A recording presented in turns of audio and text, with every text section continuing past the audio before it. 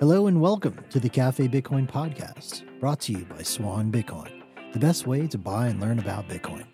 I'm your host, Alex Danzig, and we're excited to announce that we're bringing the Cafe Bitcoin conversation from Twitter Spaces to you on this show, the Cafe Bitcoin podcast, Monday through Friday every week.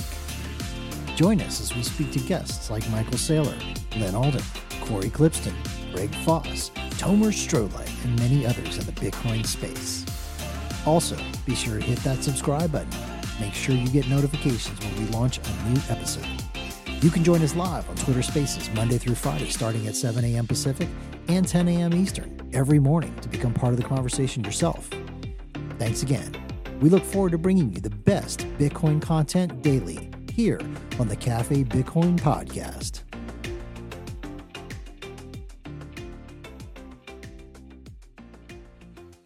Okay. I'm not used to being the host of this show, but I guess it's my responsibility to jump in and welcome everybody today. You're all listening, every one of you, to Cafe Bitcoin. And I welcome you to it. It is the place to get your morning news about Bitcoin. It's the place where the greatest minds in Bitcoin come to hang out. Hopefully, if you are one of the great minds, please feel free to request to join us up here on stage, and we welcome you all.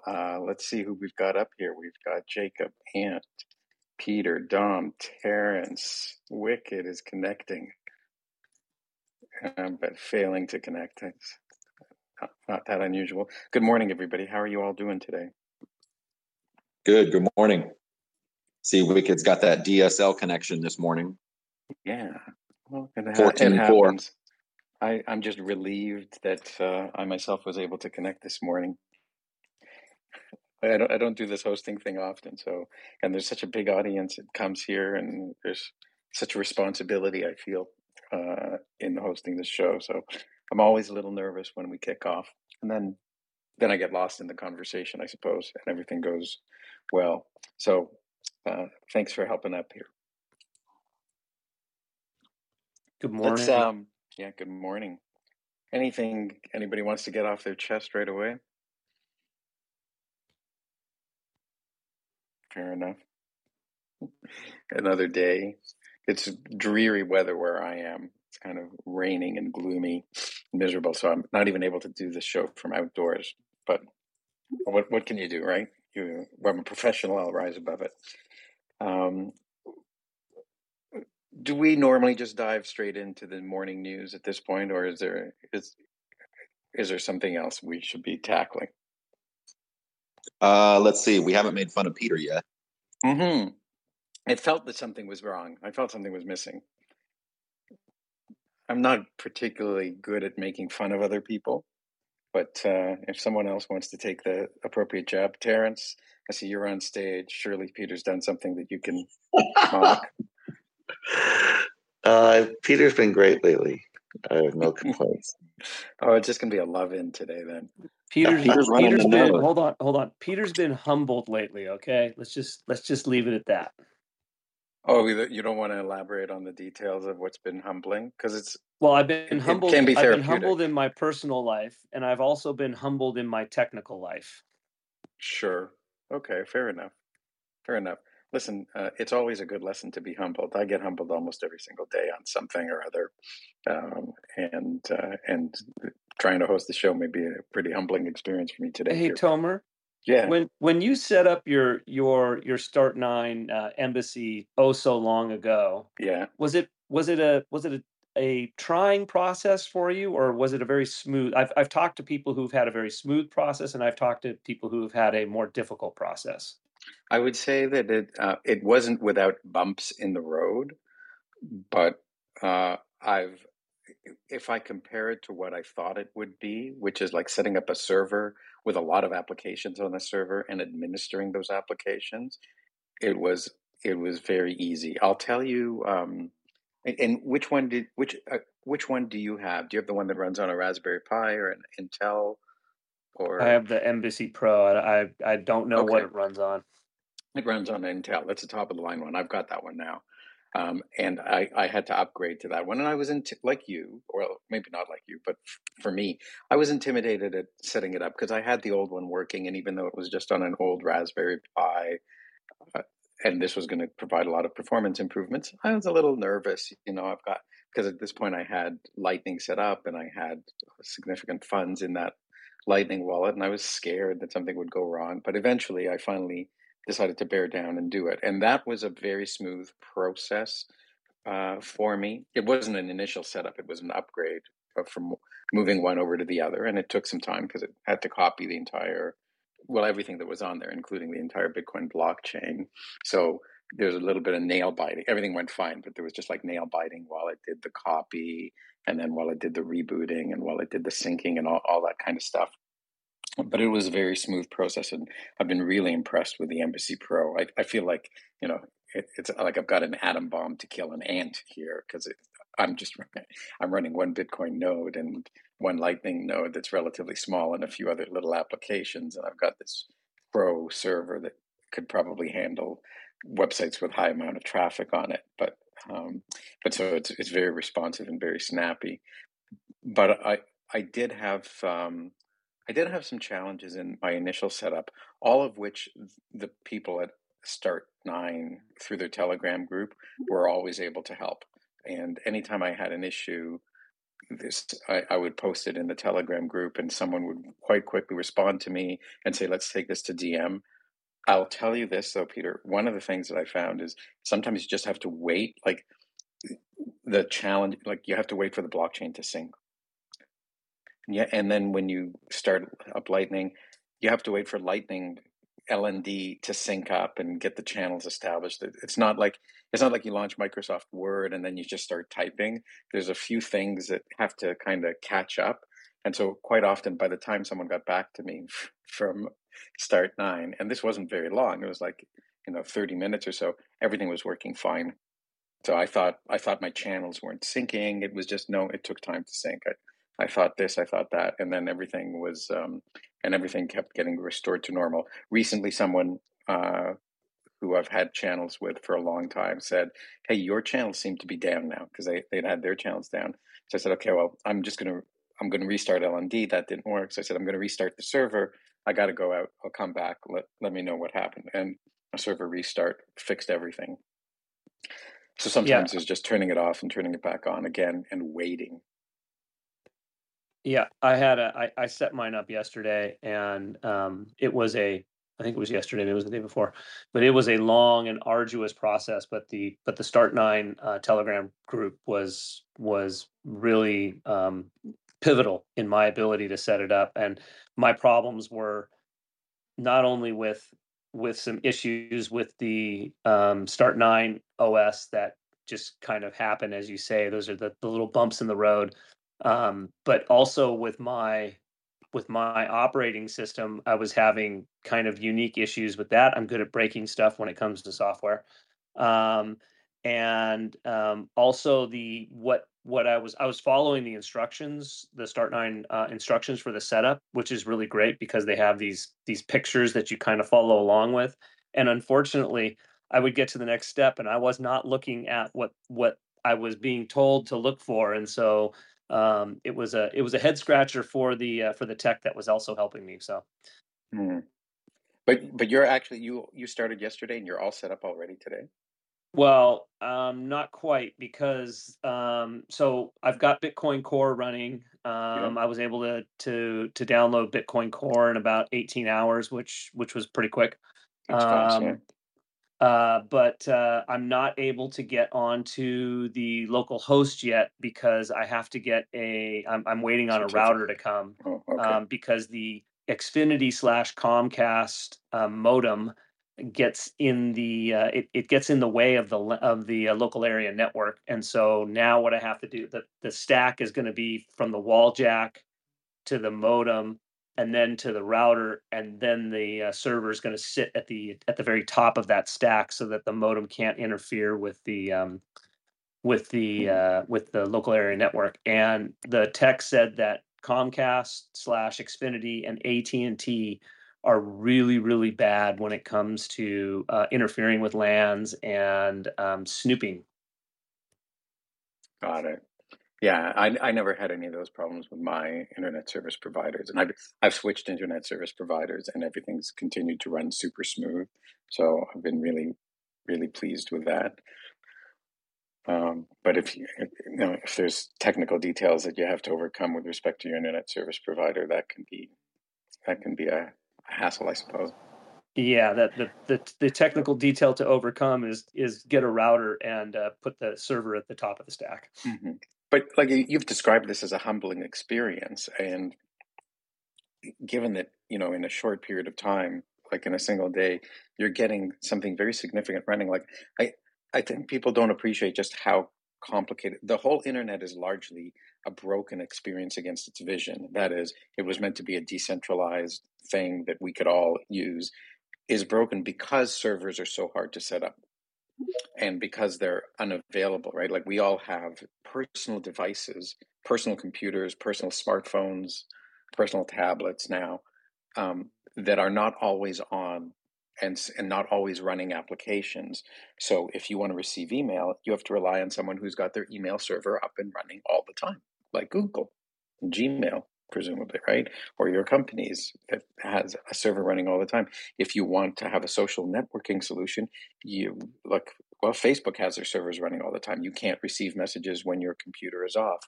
So this whole client server architecture, we've all become clients who do no computing and turn on from time to time to connect to a server and request our data. And what happens is the people who own the servers own our data and own the internet. Here we sit on Twitter or X, whatever the thing is called today, and we are all dependent on Twitter's servers being up and running for this whole experience to work. But if you use Facebook, you're relying on that. And if you use Google, you're relying on that. There's no decentralized internet. There's no decentralized communication. Even for email, we're connecting to central servers who, in the case of Google, read out every one of your emails to better figure out what advertising to you. It's not easy to set up a server. It's not easy to run a server. I used to be a CTO, not a very good one, not a very sophisticated one, but I was a chief technology officer at a company, and we had a team of system administrators to keep our servers up and running, and they had to be on call 24/7 because these things couldn't go down. So it required full-time experienced people to run servers. And here now I've had my Start9 Embassy OS device for over a couple of years. Took a few days to get it up and running. It runs more applications than my company did that I was the CTO of, that had a staff of 3 system administrators. And I spend negligible time, like I wouldn't even say an hour a month, administering it. And it runs as a server, and it runs a password manager for me. It runs a full Bitcoin Core stack, including Bitcoin Core, LND, things on top of Lightning. So it stays up and running 24/7, running everything that's needed for that. I think I may have mentioned it's got a password manager. It's got a couple of other things running on there that are 24/7, 365 availability servers. And I don't have a redundant server running as a backup, which is something that corporations obviously do have. But it's a remarkable thing to be able to run a server without sysadmin training or DevOps training, as it's become now, and you've got your own physical infrastructure. Like you're not on the cloud, which is somebody else's server. You've got your own 24/7 data availability that you can connect to and that you can make available to other people. I've got a file sharing server on there, so I can share files with anybody over Onion. So it's or Tor, so it's confidential. It really is remarkable, and I think we're just at the tip of the iceberg of it. We can go down this path of discussion, and how things like Nostr also bring decentralization to the internet, because it's not one server owned by one person that does the serving, but relays that your client can connect to multiple relays. So there's different ways. So we're starting to witness the very early days of a shift back to the way the internet's meant to be, that will work well without forming these titans who control us on it. And it's all positive. And so I guess I would just salute you for going through the process, Peter, and and even if it's humbling in a sense, it's a little tricky. It's part of the way that we need to run in the future, so that we don't just end up as the product of these other services. Right? There's that famous saying: "If you're not paying for the service, then you are the product." And it's true, right? Twitter makes money by, like, some people here I see have blue check marks, so you're paying for Twitter, but the rest of us don't. And that means Twitter's trying to make money off of us by mining our data and selling our data and selling our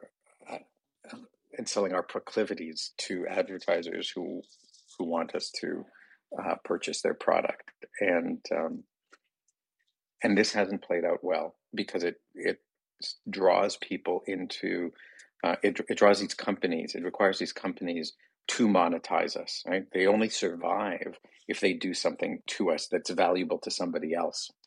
It's not a great relationship, and they end up becoming dependent on engagement. And the way that they farm engagement, the way that they create engagement, is through triggering us to become emotionally triggered, nervous, scared. Emotions like fear work a lot more effectively, and emotions like hate work a lot more effectively. So you see that the algorithms tend to drive people to extremes, to make them paranoid, to divide groups of people. It's a big part of the problem that our society is dealing with today, remarkably drawn into the fact that the internet has an advertising business model, and all of the implications that leads to. So we got to get off of that, is my own personal view. Phew, long rant. Yeah, I'll be able to fill the show with some kind of content. And we didn't even have to insult Peter. We could compliment him. Well, we talk about how. Hold on. Take that. Here we go. So go ahead, guys. Someone wanted to talk. Peter, then was it Dom who was speaking? No, I was just going to say, God bless the tech that was on the phone with Peter, and he's telling him to open a window, and Peter is talking about how, it's cold outside, and the tech, like, for what? God bless that tech, you know what I mean?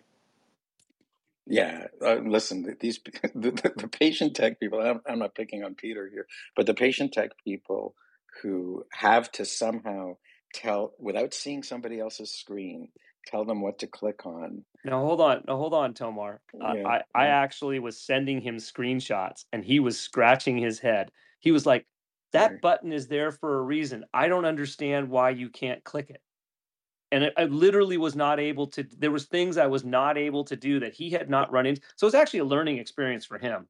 And it was also a huge learning experience for me. He was very patient. We spent about 5 hours on this, and the problem is that I was having issues with the computer's OS, with the modem, with the Start 9 OS. There was all kinds of things that were going on all at the same time, and of course, each problem there has to be a deduction of or a reduction of where the issue lies, and then trying to find it. Trying to find, It's okay, a where's rule this out. bug, huh? It's a rule out. You got to rule it all out. Yeah, you got to rule it all out, and that takes time. And you're just kind of going, okay, let's do this, let's try that, let's try this. And it was just a long process, but it's up and running. So That's great. Yeah. I was just generally giving a nod to all the people who have to work in tech support and help people out. It's there are certain tech support roles that really are turn it off and turn it back on again. That's what I get from my television, internet, phone company. Whenever I have a technical challenge, that's all they can do. And if turning it off and turning it back on again doesn't work, then return the equipment. We'll give you new equipment. And if that doesn't work, then we'll send somebody out to your house who doesn't actually work for the company but might know what they're doing. And I've been doing some tech support in my household, or in my extended household, helping my in-laws who are both in their mid to late 70s hook things up to Bluetooth or whatever, and that can be quite daunting, especially when you're not on property with them. So I just have a lot of respect for people who have to demonstrate the patience to make that kind of thing happen. But Yeah. with all that said, let's maybe turn. Is there anything else anybody wants to add as just a general comment before maybe we turn to the news? Yeah, I was just going to say that sometimes I've worked in tech for a long time, tech support, and I can tell you that most of these problems are what we identify as PEBCAC, PEBKAC, which is problem exists between keyboard and chair. And there's a lot of times whenever you come into the office or whatever, just to even help the person, there's a proximity effect that happens. Like sometimes just even being in the room, it will fix on its own. And then they're like, oh, thank goodness you came in here. And it's not that. It's just, it's PEBCACs. People have to click stuff. You have to like hover on things and like click things. Yeah. It is amazing that when someone has no confidence in their ability to do something, that impacts their ability to do something, right? If they think they can get it done, it gets done. If they think they can't get it done, there's a anxiety that develops that prevents them from getting it done. So self-esteem, self-confidence, giving it a try, being methodical, patient, taking things step by step works. And there's just different domains that people are different. Some people are really comfortable in the kitchen. Some people can't boil water. Some people are really comfortable around technology. Others are afraid to press the power button. And so it just... Yeah, but this is what you get around here. People mess around with some of this stuff in this stage in 2023, where the UX and the UI across the entire ecosystem is lacking still. And, it's like people say, like in financial terms or in adoption terms, that Bitcoin now is like the internet back in the 90s. But it's also like that technically. Like, you were there, Tomer. You remember messing around with your old 2400 baud modem and stuff. Like you had to go into you had to click some button that would open up some little window so that you could have a field that you could put in like a port number or whatever else just to even connect. And I mean, I get excited about all this stuff, all those little challenges that Peter just went through to get his node running. Like every single one of those steps, I know it's frustrating, but you get better at it. You get smarter at it. And I still get excited about it all. Yeah. What you're saying, I remember how hard it used to be to connect to the internet. And that's such a bizarre statement because everybody's always connected to the internet all the time now. So what do you mean connect to the internet? Your devices were not connected to the internet. You had to configure software. You had to put control panels into a Mac, or God only knows. I can't even remember what you had to do on a PC to set interrupt switches on the physical hardware and get the software going. And then you had to go through the connection ritual. Dial a phone, plug the phone into the computer, the connection, the dial. Did you get a busy signal? Did it connect? Did the connection stay? Did someone pick up the phone? Oh no, while you were connected to the internet and it dropped the connection. You take it for granted now that, you don't think about connecting to the internet unless you're in some bizarre place where you don't actually have an internet connection. And 90% of your life, you're connected to cellular networks, Wi-Fi networks, maybe even physical networks. And it was hard and unreliable. And now it's super easy. And I've heard Michael Saylor say this before. He says, technology doesn't work until it does, which I think is it's a great line. I don't know where I first heard it or where he may have first heard it, but it is, people who are critical of technology are always, they get stuck in this mode, it doesn't work well now, so I can dismiss it. And that's not the way it works. It's not the way it worked with the automobile, which was pretty crappy. You had to turn a crank to get it going. It was unreliable. Nobody sold gas anywhere. The roads weren't paved, so it didn't perform well. But now things have changed, and the same is true of electricity, and the same is true of the internet and technology, and the same is coming true for technologies like the kind we're discussing here on Cafe Bitcoin. Dom, I see your hand up, being so patient. Yeah, this brings up something I was thinking about the other day, and that was, we think about technology and the ability to navigate the internet or tablets, phones, computers as getting natively easier with the younger generations. And I'm always interested in asking folks like, hey, I work with a lot, I don't have kids, but there's a lot of folks I work with that are always on the phone with their kids, and I go, ask them about Bitcoin. I want to just hear what they say, their response. And I kind of also have this feeling like they're almost reverting to boomer level knowledge. Some get very skilled and adept at coding, early, but then because of the third party apps that are around, there is a large swath of younger folks I come into contact with that are like, they're almost like back to that. They have difficulty navigating more complex things because all these apps just feed them, everything so easily. And that I think is interesting. I'm curious on what your guys' thoughts are as far as some of these, being able to run a node. You would imagine that this just becomes like very easy for a younger Gen Z individual, but I'm curious on your thoughts if there's still going to be those problems, and if the third party route is going to be one of the main ways to get to that next layer of adoption. Yeah, it's an interesting phenomenon you bring up, because I do think we went through a technology adoption experience for civilization where people were deemed as digital immigrants. Those are people who were moving into a world, who were born before digital came and had to immigrate into a digital world. Digital natives, people who were born into a digital world, the younger generation. But I think the point is well taken.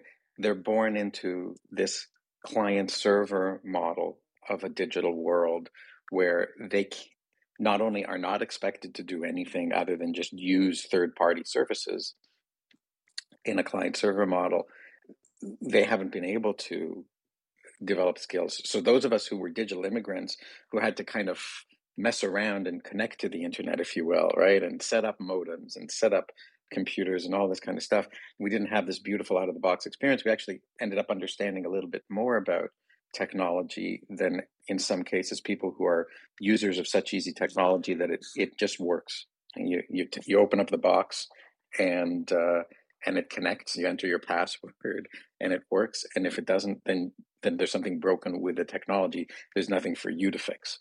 So we've kind of been talking about this, and I do think that it is important that people start to learn how to run the technology that's going to empower them and free them from the control which they are under when they're using third-party services that have terms and conditions, but can change the terms and conditions at any point in time, and that you don't even really bother to read their terms and conditions. And if you did, you'd be shocked at what you've agreed to. So there's a lot of work that needs to be done. Mickey, go ahead. You've got your hand up. Hey guys, good morning. Kind of speaking to Dom's point, I don't think the tools are necessarily too difficult. I think people are just afraid to take responsibility for their lives, kind of channeling my inner Jordan Peterson here. But, it's stuff I've seen with friends and family, is that, everybody wants Bitcoin when the price is ripping. But they don't want to do their due diligence. So they freak out when it crashes. You tell them they should get in self-custody. They're scared. They're going to lose it, but at the same time, they'll leave it on BlockFi, because you get your yield, or they'll leave it on Celsius, and so I think it's just the biggest hurdle is probably just getting people to give a shit, and getting them to take responsibility for their own lives and stop being, just stop being like an NPC, I guess. Yeah.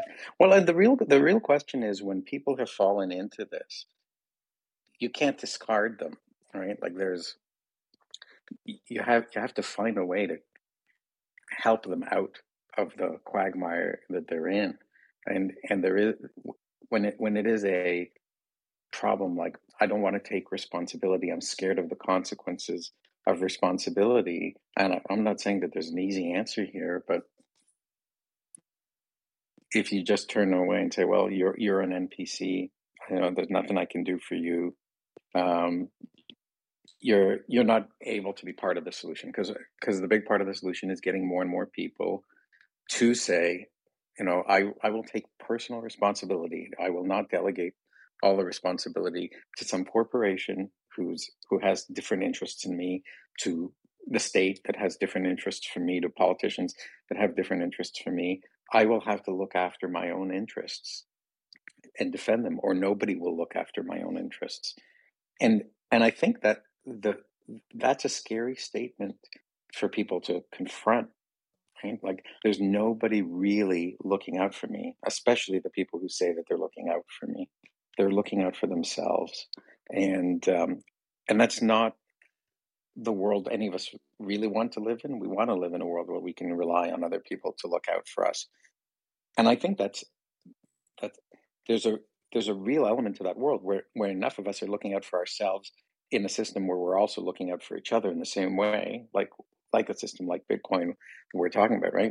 And in protecting my own wealth by running a node, I'm protecting everybody else's as well. And so it's a mutually supportive system. And I think it can give people some relief that says, you know what, there is personal responsibility here, but it's not you against everybody else. And it's you in collaboration with everybody else, protecting your mutual self-interest. I think that's a really beautiful thing about this.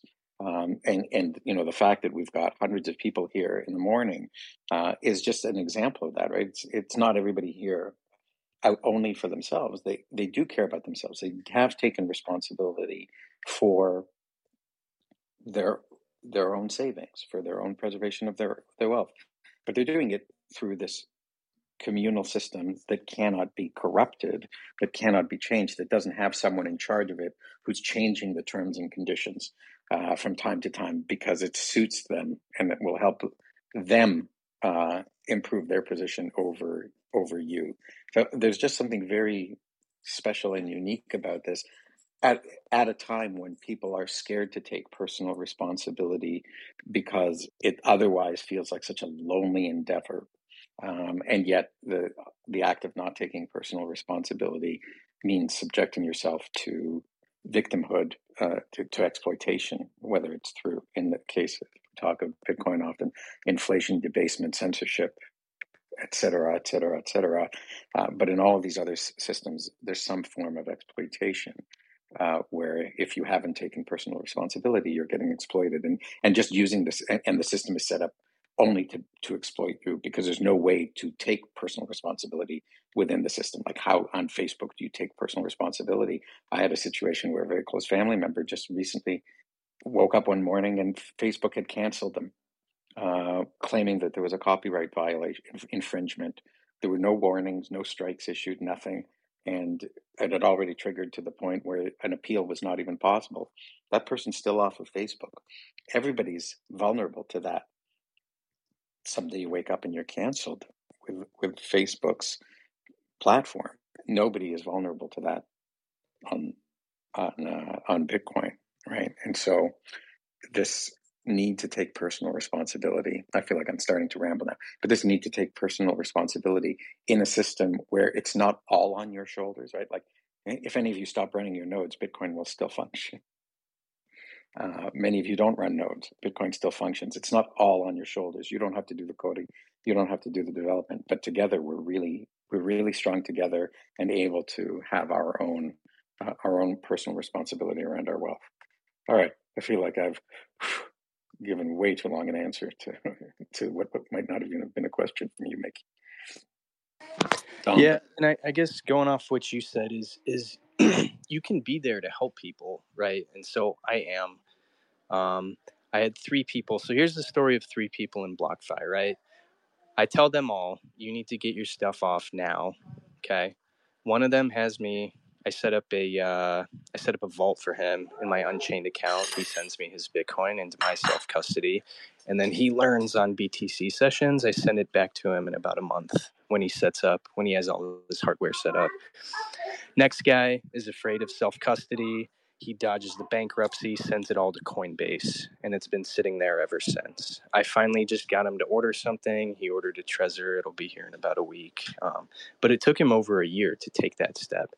The last people, they didn't take any steps whatsoever, and they lost about $10,000. They lost everything on BlockFi, still going through the bankruptcy. And so you can be there for people and try to teach them as much as you want. But if they don't want to learn, I mean, there's not a whole lot you can do. That's a great story. Hey, Mick. Yeah, if you run that in reverse, Mick, that's the Bitcoin Three Little Pigs, but you just have to reverse the order. But you got that there. That's locked. I was going to say it sounds like a fairy tale or a nursery story. It is like the Three Little Pigs, right? One kept his coins in a house of hay. One moved them to a house of sticks, and then another one eventually put it into a house of bricks. And what an interesting parable the story of the Three Little Pigs really is to monetary sovereignty, and that Bitcoin is the house of bricks. We could probably have quite a bit of fun with that.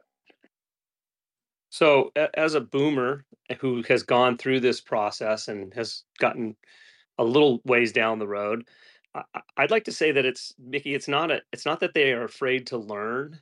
It's the fiat virus.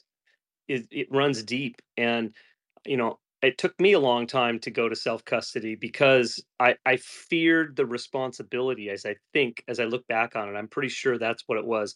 I've lived without having, as Tomer was saying, you don't have any responsibility when you're on Facebook.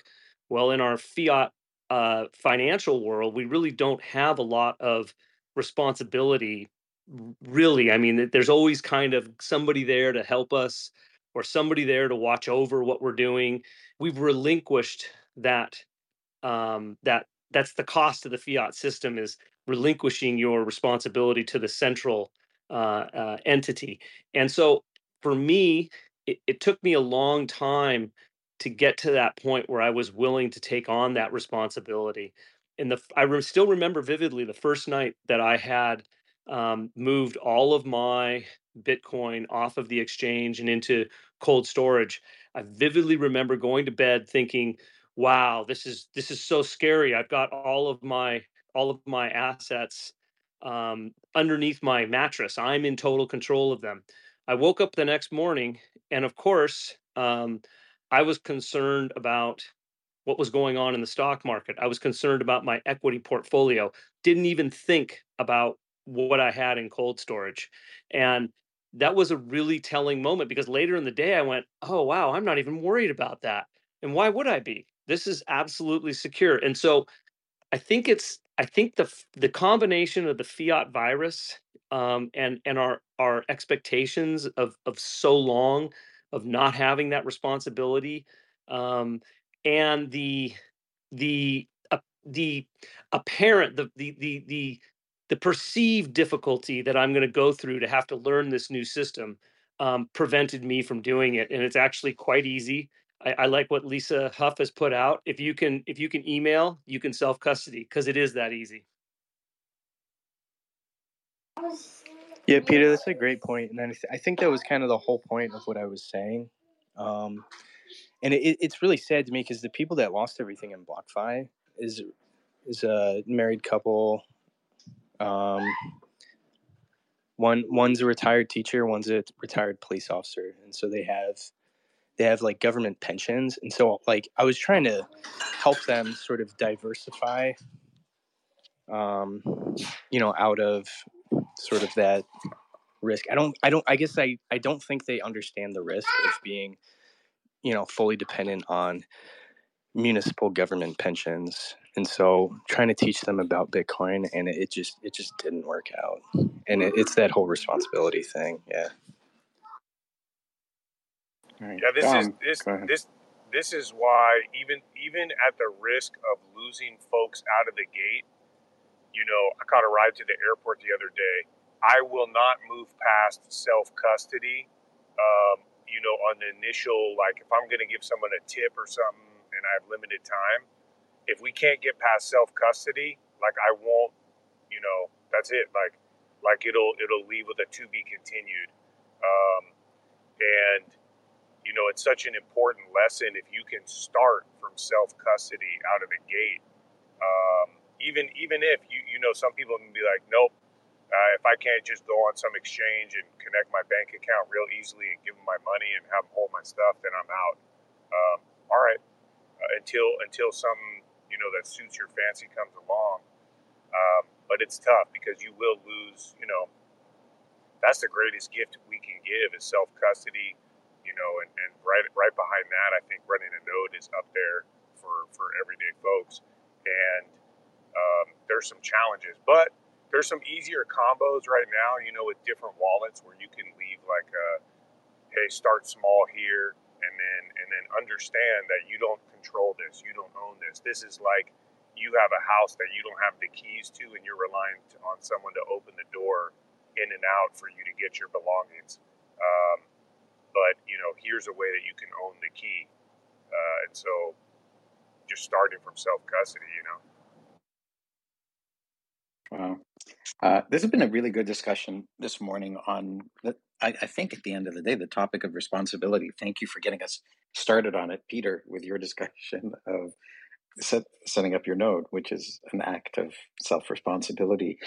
I'm motivated to think hard on this topic and write something about it, because I think the spectrum of what people deem to be responsibility has changed so dramatically over the last 70 years, 100 years, 50 years, whatever time frame you want to describe it, that the word has probably changed meaning in a number of ways, and that people don't understand, especially when we talk about something like self-responsibility.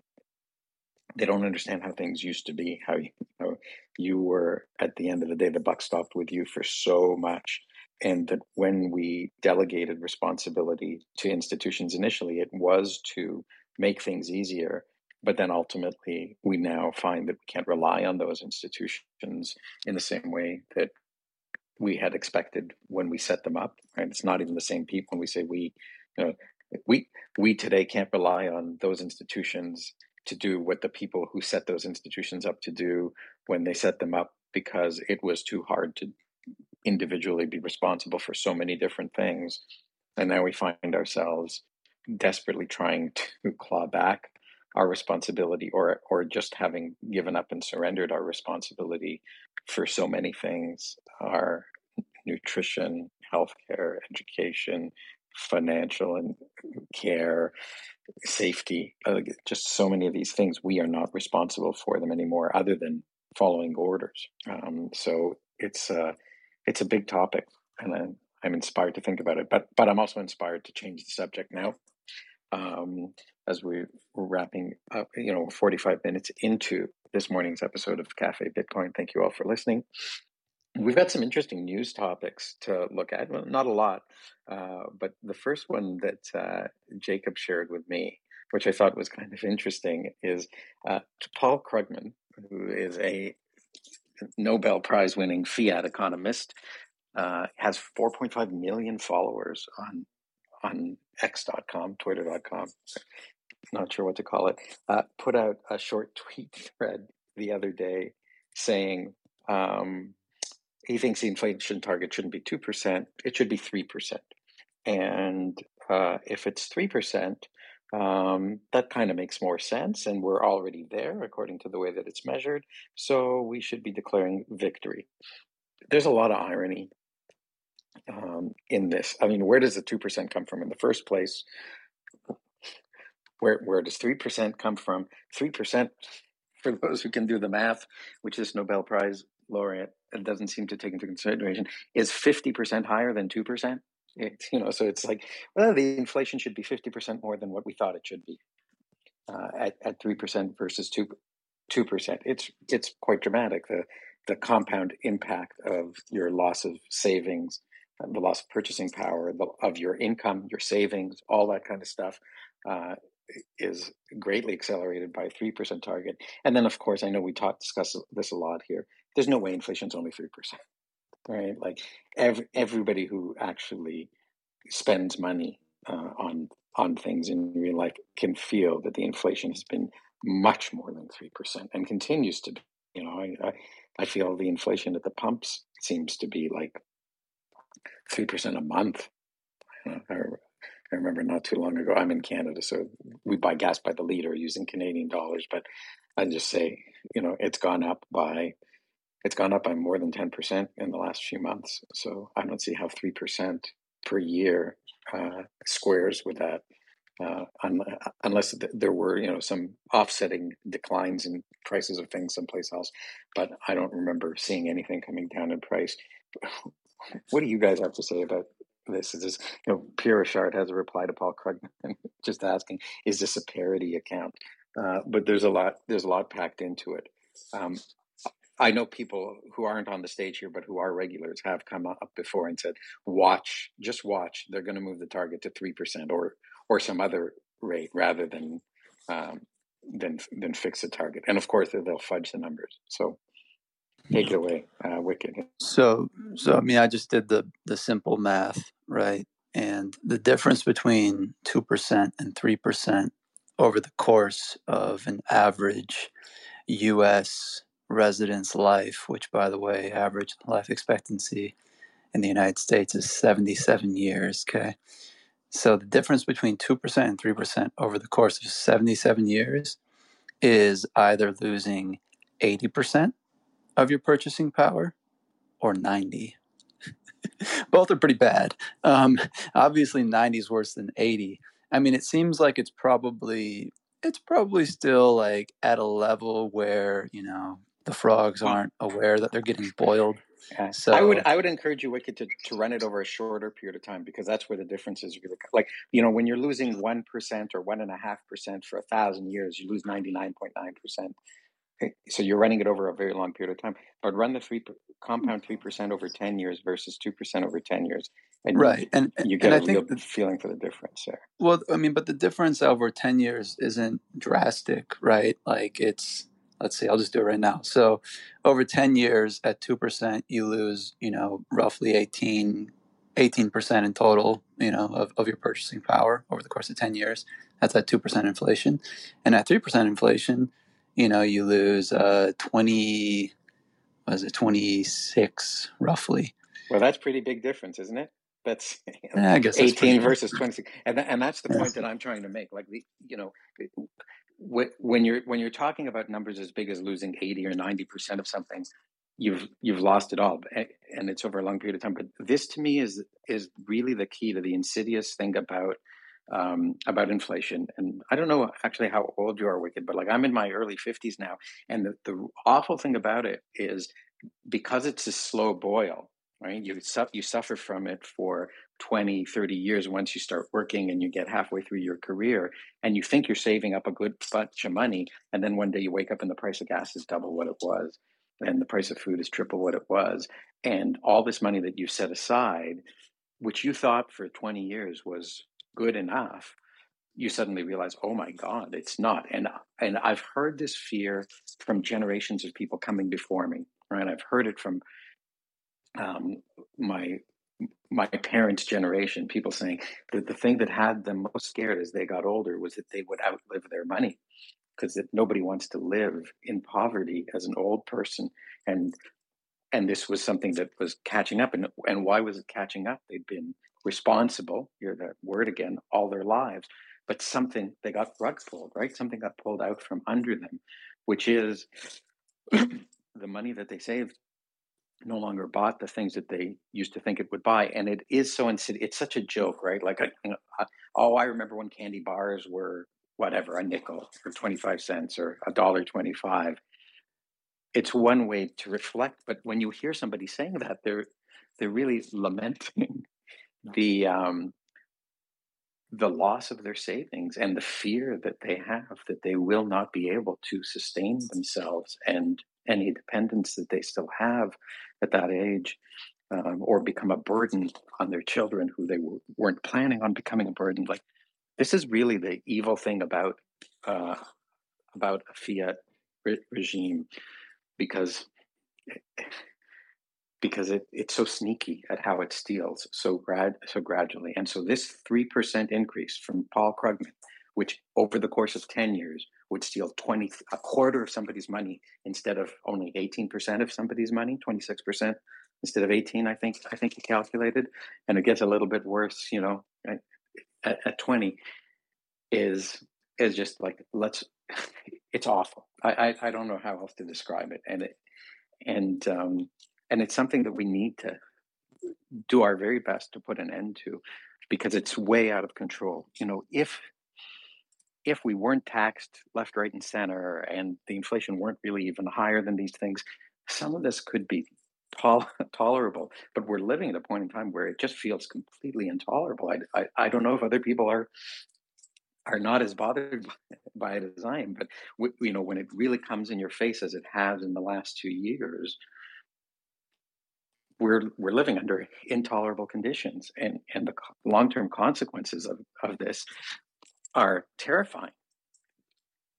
So, Tomer, would you say that, now that you've adopted Bitcoin, as I'm assuming you've kind of adopted it as your unit of account, right? I'm assuming most of your savings are in Bitcoin, and you kind of view the world through an orange lens, like you kind of think about things in terms of Bitcoin, maybe. I know I do.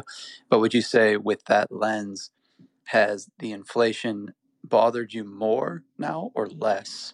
Because for me, like, having watched the prices of things since last cycle, right? I haven't been orange pilled very long. I've been orange pilled, since just before kind of the bull run happened. So I've seen prices in terms of Bitcoin collapse by, upwards of whatever, 80% at the top. And they're still down, 50% in terms of Bitcoin from when I first started paying attention to things priced in terms of Bitcoin. So like, to me, everything's gotten half price since I kind of started thinking about it in terms of Bitcoin. And I've kind of stopped caring as much about prices in terms of dollars. I understand that, like, the thought of inflation being a really bad thing that's stealing from a lot of people who are still using fiat as their unit of account. But at the same time, it's like, well, here's this better money, which, over the course of, a number of years, always seems to make things cheaper, right? Everything in price in terms of it just keeps getting cheaper and cheaper. So it's like, why are you still using this shitty money when this better money is here? And, like, all of us over here, our lives are getting easier because we're saving in this better money, while you're the frog in the pot. And, like, we're trying everything we can do to wake you up, realize that you're boiling, but sometimes you just got to fucking boil. And then, and then eventually you figure it out. But I don't know, like, what do you think? Has it made you more aware or less kind of aware? Not less aware, but like less affected, or, you don't really care as much about it on a personal level? Well, I mean, I think that there's a couple of things. The volatility that we've experienced across everything, but including the Bitcoin price, has, I felt a lot wealthier when Bitcoin was at 69,000 than I do now when it's at 26,000.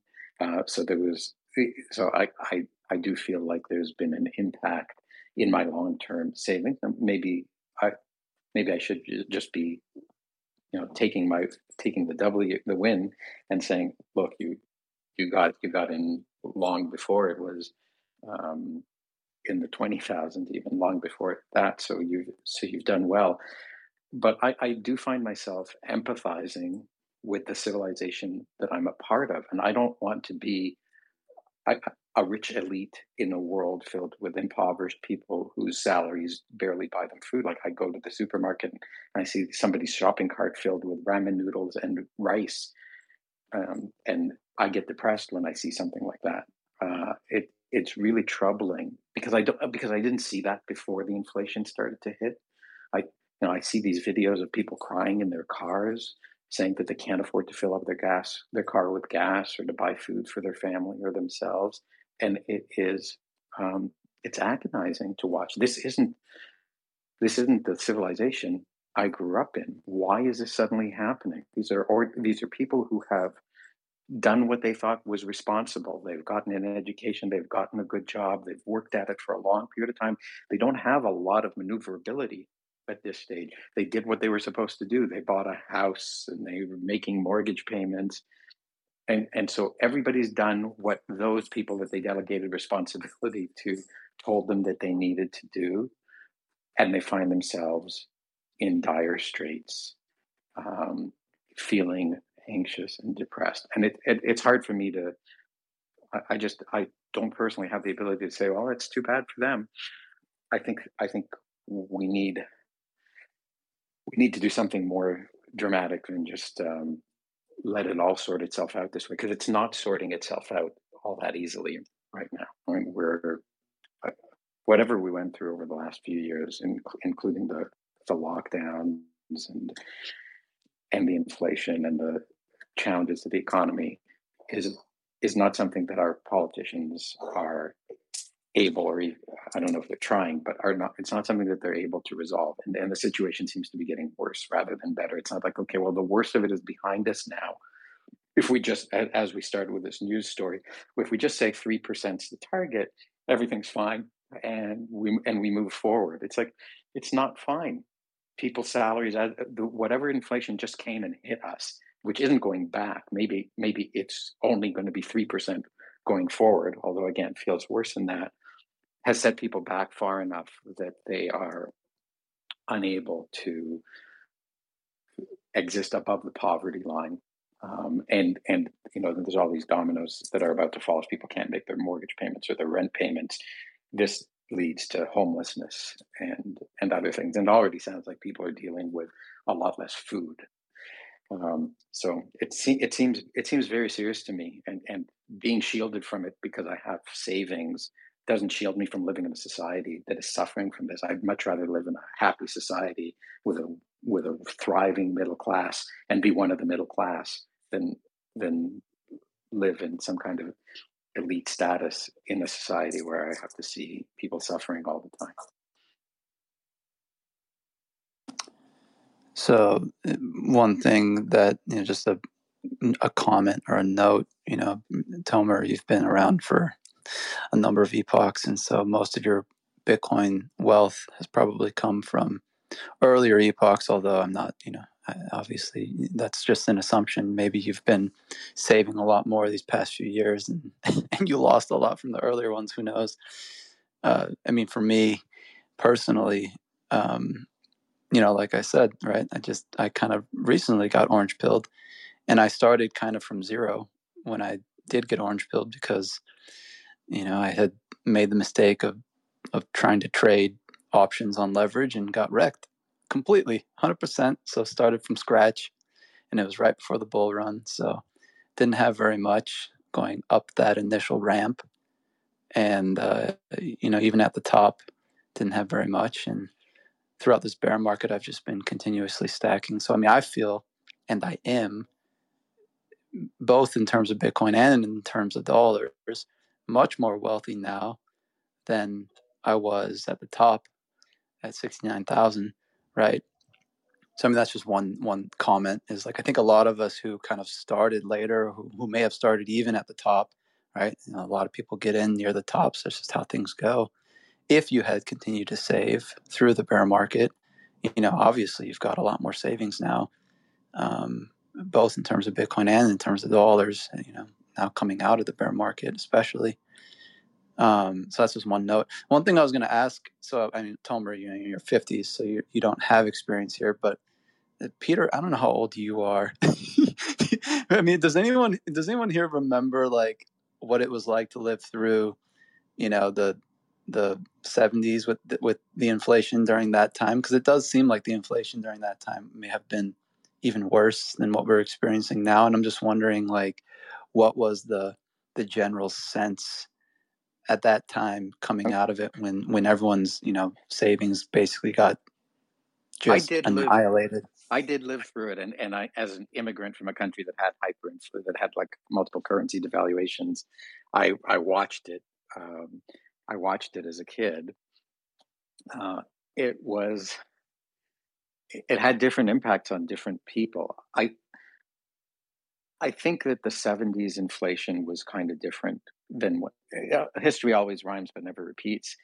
So it was different in that we weren't a wildly wealthy society. We weren't a wildly automated society. Like, most cars in America were American cars in the 1970s. The 1970s kind of started to open up the door for people looking for more fuel efficient cars because gas was getting expensive. And so that's how Toyota and the foreign manufacturers started to see their market share increase, because they had these small cars for these markets, these other markets where gas was expensive, where people were poorer. So, it's like, it is interesting how we accepted things that we would have deemed to have been poor people's things uh, as a result of inflation. There's an irony that the marketing of these things turned them around to say, well, Toyota's higher quality than American cars, especially at the time, and there was the struggles, but things started to change, and many things invisibly started to change as well. Like behind the scenes, we started eating processed foods, right? Because they were affordable. I remember the TV ads from the 1970s. I'll date myself, Peter, or the Carol Burnett show, which was like a big show that everybody watched, and the ads were all for their like Kraft was the sponsor, and they were putting on commercials for like how you could make food out of Velveeta cheese and Kraft macaroni and marshmallows and just all this processed foods. That's when it really started replacing, Kraft's logo at the time, or slogan at the time. I don't remember it verbatim, but it was, helping hardworking families work less hard at making food, right? So we were getting processed food because we couldn't afford real food, and we didn't have the time to cook real food because now both people were working. It's just like how many, but we're already at that stage where we're now eating processed foods with both people in the family working. How much more can we take? Like, we can't put a third and fourth person to work in a household with only two adults in it. We can't eat more processed foods because they're already fully processed. We're just living really, really efficiently, and so I do think we're getting stuck in this digital bubble. And one great example of what happened with lockdown is we all started working from home. That may enrich us in some sense, that we get to be at home, but it took away from us the daily, and it took away from us what we call the daily commute, but it took away from us the office environment, the working face to face with people, a lot of things. It kind of took away, and we're living poorer. And certainly in a lockdown situation, we're going out to fewer restaurants. That's a poor way of eating food. We're doing a lot less than we used to do, because we're poorer as a result. And that to me is, I think, the thing I'd like to see us be able to turn around slowly on a Bitcoin standard, and maybe just a few things that are a little bit quicker, by reversing some of the policies that have caused people to be poor and suffering. We're into the second hour already. In just a few more minutes, I'm going to invite my friend Fractal Encrypt up, and we're going to talk about some more esoteric Bitcoin stuff, Bitcoin art, and Bitcoin mysteries and stuff. But let's. This might be the only news story we actually end up tackling today, because I still see a couple of hands up. Peter, and then Tao. Although unless the hands went up in a different order, I'm just seeing you on stage for the first time now. Tao, how are you? Just real quick, anecdotally, I was a preteen to a teen in the 70s, and the inflation, for me, the inflation part was kind of hidden. It was more about the economic state of the country, was just in significant downturn, and the general poverty that was coming to the fore was very visible. I remember I remember the gas lines. I remember, but there was also all of these events that were going on at the same time. There was the end of the Vietnam War. There was Watergate.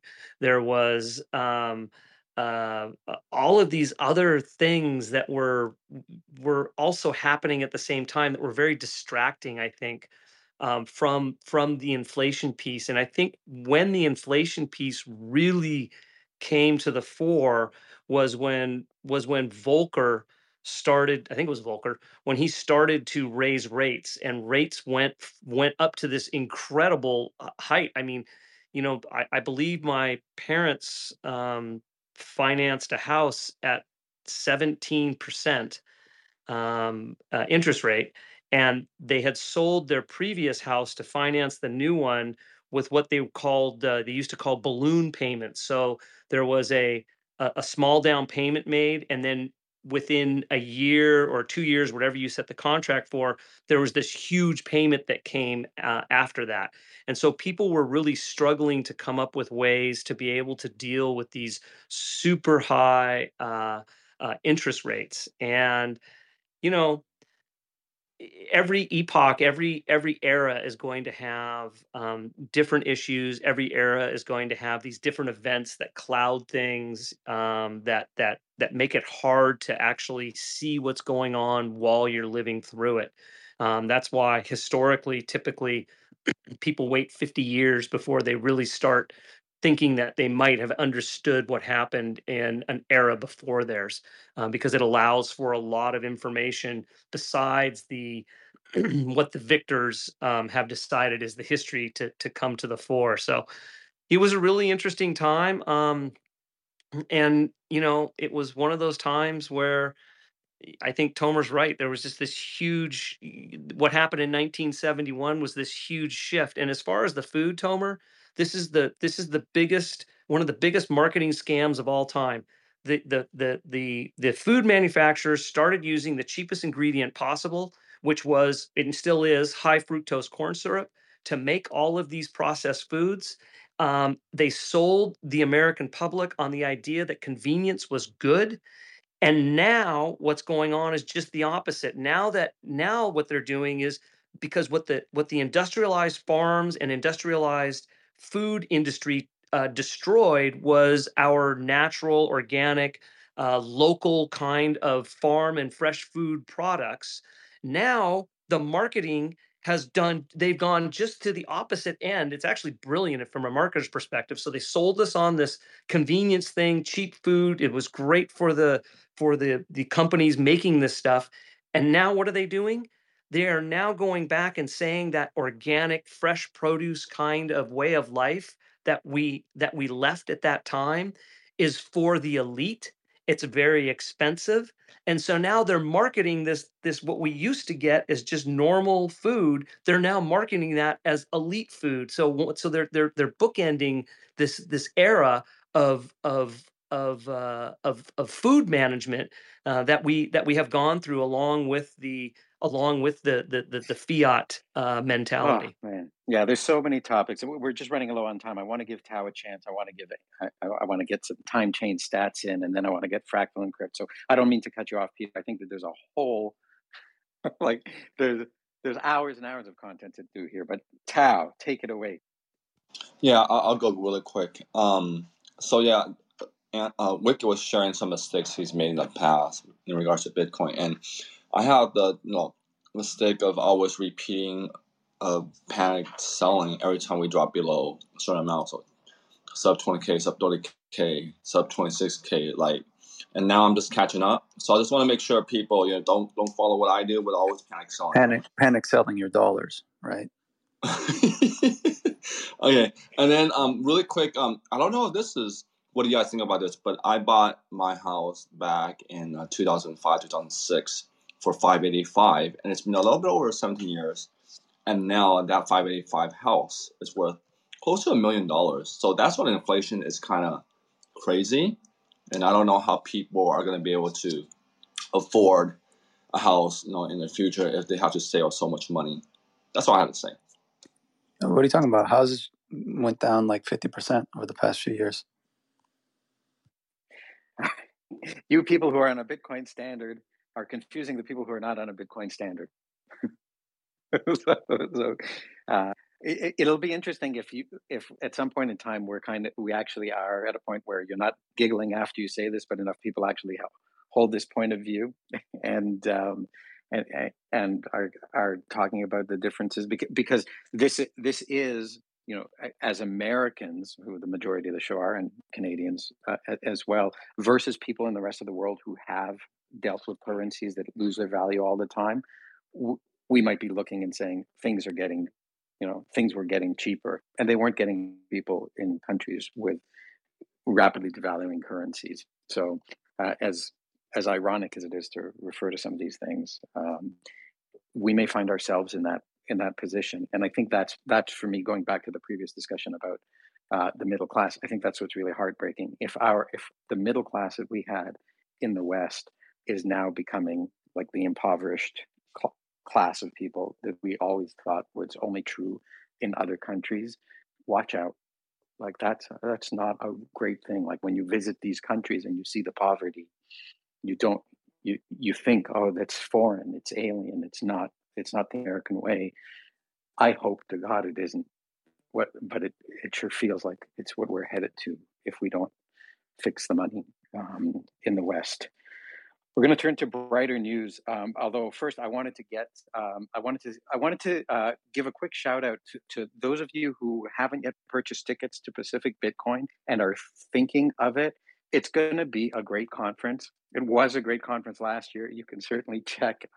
There's an amazing sizzle reel. Maybe I can get Jacob to share it. There's going to be amazing speakers, and there's just going to be an amazing vibe out there. And I think the kind of conversation that we've been having here today, to be having it in person with people who share these values, is exactly what Pacific Bitcoin is all about. And there's a joy about it, right? There's not the sense of dread. There's a sense of hopefulness of like, we've got something that will take care of those of us who are prepared to participate and take responsibility. And it will hopefully turn around the situation for all those people who haven't been able to yet. So I think it's going to be a great conference. PacificBitcoin.com. I know that there are discount codes. I sent one out today in the Daily Bitcoiner. If you're not signed up for the Daily Bitcoiner, go to dailybitcoiner.com. You get a quick email in your inbox every day with like a news story or a video, a meme of the day, job of the day, all that kind of good Bitcoiner content. And the code there is just daily, which is a 21% savings. I don't know, Jacob, if there's another code you wanted to share. Maybe there's a cafe code. I just haven't been briefed well enough. Not blaming anyone. I didn't take the time to brief myself before coming here. And then I'm going to turn it over to our time chain stats because I know that's a really important daily feature. And then we'll get Fractal and Encrypt up here. And thanks, Tomer. Yeah.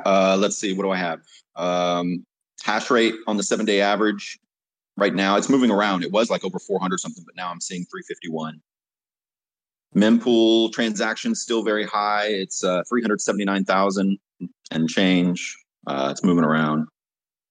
I mean, the fastest fee right now that's way down on the mempool.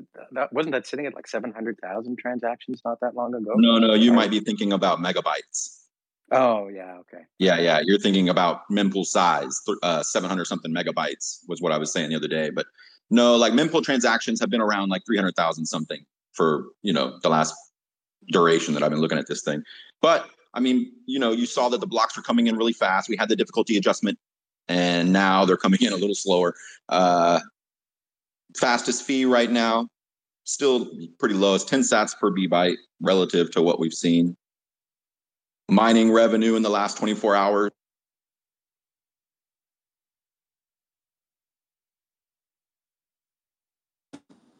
Did we just lose Ant? Yeah, he probably got a phone call. Yes, I just lost Ant.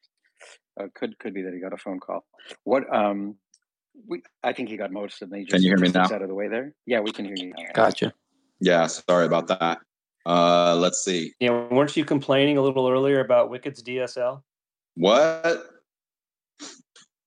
246 days to go until the next halving, depending on how you're looking at that. The last block was found by Foundry USA. The average fee in that block was 6,478 sats per transaction. And the subsidy plus the fees that Foundry received in that block was 6.43 Bitcoin. Nice. Nice. What's the lowest sat per V-byte that cleared in the last block? Oh, I don't know. I don't have it right in front of me. Okay. I mean, we All can go right, find that's it, cool. but I should add that.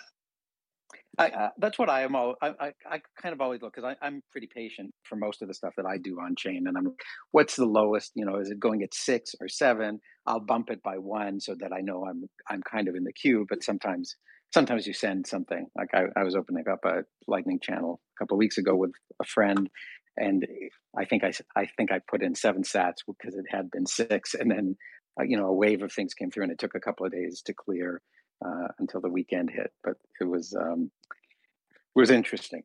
Yeah, I I used to show all those, but I took them off for some reason. I just need to put them back. Yeah, I different people always have tack different on uses. the 0.1. You know, that's the trick.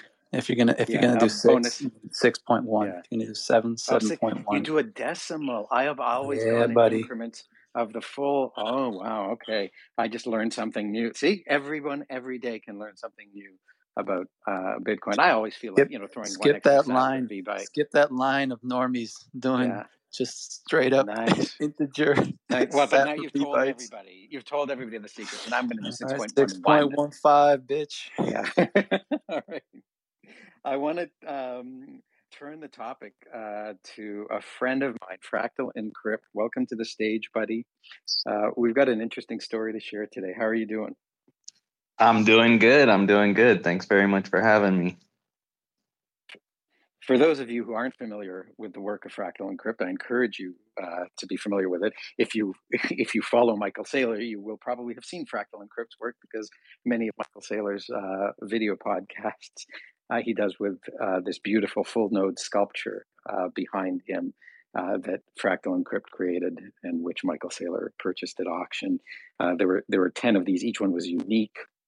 They have like 21 concentric rings of data and detail that are all finely carved and intricately laser engraved, and it is it's kind of a moving piece to see if you study Bitcoin and all the mathematics behind it, just to see this all of these elements of Bitcoin actualized in concrete form in a beautiful sculpture, and these full node sculptures are not the only amazing works that Fractal Encrypt has put together. He did these keys for Proof of Keys Day, and he's got a new piece out that is about to be listed for auction on Scarce.city and put on display at the BitBlock Boom conference that begins tomorrow, if I've got all that data right. Is that accurate? That all sounds accurate, and that's a heck of an intro. Thanks very much, my brother. Oh, it's cool. I kind of want to. This is a bit gonzo in the sense of gonzo journalism. It's like journalism about oneself, but that like Hunter S. Thompson pioneered. But it's kind of curious. I was writing an article. Well, you contacted me about a week and a bit ago, saying that you were working on this new sculpture of yours, and that you wanted maybe to see if I could help you come up with a name for it. And it was about Bitcoin's mysteries, or mysteries inside of Bitcoin. When that DM floored by it, because I had literally just the night before finished writing an article called Bitcoin, an Endless Chain of Mysteries, which was my personal inquiry into many of the cool mysteries that lie behind Bitcoin. And we had not colluded in advance to say, well, why don't you do a sculpture about Bitcoin mysteries and I'll do an article about Bitcoin mysteries. It was just kind of one of these amazing synchronicities. And so I told you how floored I was and shared the draft of the article. If you kind of want to talk about it a little bit from there, and how we ended up doing a little bit of collaboration on this. And I'd love. Oh, I see Jacob's already shared a link to the article in Twitter up in the nest, and I think it's got a picture of your new artwork in there. But go ahead, Fractal. I don't mean to dominate the conversation here. No, that was extremely serendipitous. That like you said, I was kind of searching for a title for the sculpture, because I just couldn't come up with something. I had bounced off a whole bunch of different ideas in my head, kind of like the Enigma machine. I was almost like kind of coming to you for just like synonyms, like, hey, maybe can you help me think of a synonym for mysteries or something enigmatic, or I'm just trying to come along with this thing. And then your response was that, yeah, I just wrote a whole article on the mysteries behind Bitcoin, and it's like, okay, this is crazy, because it's not like we hadn't been talking recently. Like Tomer and I have, kind of over the past month or two, just been chatting about different projects and different ideas that we were having and things that we were working on. And none of them were related to the mysteries in Bitcoin. So both of us took this weird kind of perpendicular turn in our creative journeys without mentioning it to the other one, and then reconvened at this place where we both kind of ended up in the same locale. And it was extremely interesting, I think, to say the least. And I always find that the projects that work the best for me, that I like drive my passion the deepest, have this serendipitous aspect to it. Like the Bitcoin Infinity keys that you mentioned, that really just came about through total happenstance. That I made this little test thing just to try out to see how colored mirrors would look together, and then the guy that was purchasing that sculpture suggested that one said "fuck your shit coin" was my test piece, and he was like, "Well, that's really cool, but that's a little aggressive. I don't know if you want to do maybe a cool one like a infinity divided by 21 million, and then you can give one to Canute on the actual day." And I was like, "Damn, that's a good ass idea." So these little things that come about, even the Bitcoin full node sculpture, when that came about, it was totally serendipitous. I was actually at a Bitcoin conference in San Francisco, ended up walking over to Hippie Hill on Haight-Ashbury and just kind of thinking about the different things I saw during the day, and just, it just kind of all came together. So I'm really excited about the Endless Mysteries project, because I think Bitcoin for me is an endless rabbit hole. I've always liked sciences where they're very new and you can kind of dig into it and have an impact on what's going on. I've always been into like the mushroom science because it's very new. Like realistically, people haven't been growing mushrooms commercially since longer than about 100 years. It's about 100 years old. So in the 70s, we had a lot of advances. In the 50s, we had a lot of advances. And then when the internet came along again, we've had a lot of advances. So there's people that can make a big difference in these scientific disciplines. And Bitcoin is so new that, I mean, we're not talking 100 years, we're talking 14 years. So I think there's a lot of room to learn together, to grow together, and, to see where this thing is going together. So I think everybody loves a good mystery. So it dragged me in, and I think that's how I got here. Yeah, that's great. This work of art of yours, is it available for viewing on Scarce.city yet, or is the listing only going up in a day Yes, or so? it is available. If people go to the Scarce.city site, the very first thing it says, there's like a BitBlock Boom drop that includes all the art pieces that are going to be unveiled tomorrow. I was hoping to actually unveil my piece for Infinity Day, so I kind of fumbled that just because I was driving, but I figure everything happens as it should, and I'm going to do my little unveiling of it tomorrow when the actual conference starts. But if people are curious to see it, you can actually get a little get an advance on everybody else and jump over to Scarce.city and see all the videos and pictures that are there along with the item description. And I kind of feel like this piece is a little bit of a yin to the yang of this Bitcoin full node sculpture. So the Bitcoin full node sculpture is very instructive. It basically takes the viewer through everything that I knew about Bitcoin that I could kind of put all into one place. So it's kind of like an educational thing. I say that the Bitcoin full node, it teaches, whereas Endless Mysteries asks. So it kind of acts as like where the full node sculpture basically teaches you. This one makes you ask the questions. What's going on here, and why was this done? Who's this person? How does this thing all come together? Why are people doing this? Why does this work like this? And as you answer more of those questions, you get more familiar with how things work and more comfortable with how these work. And I look at Bitcoin as a tool for self-sovereignty, and any tool, as we know, it's just used better as you become more familiar with it. So the tools are out there to educate us on how to use these tools.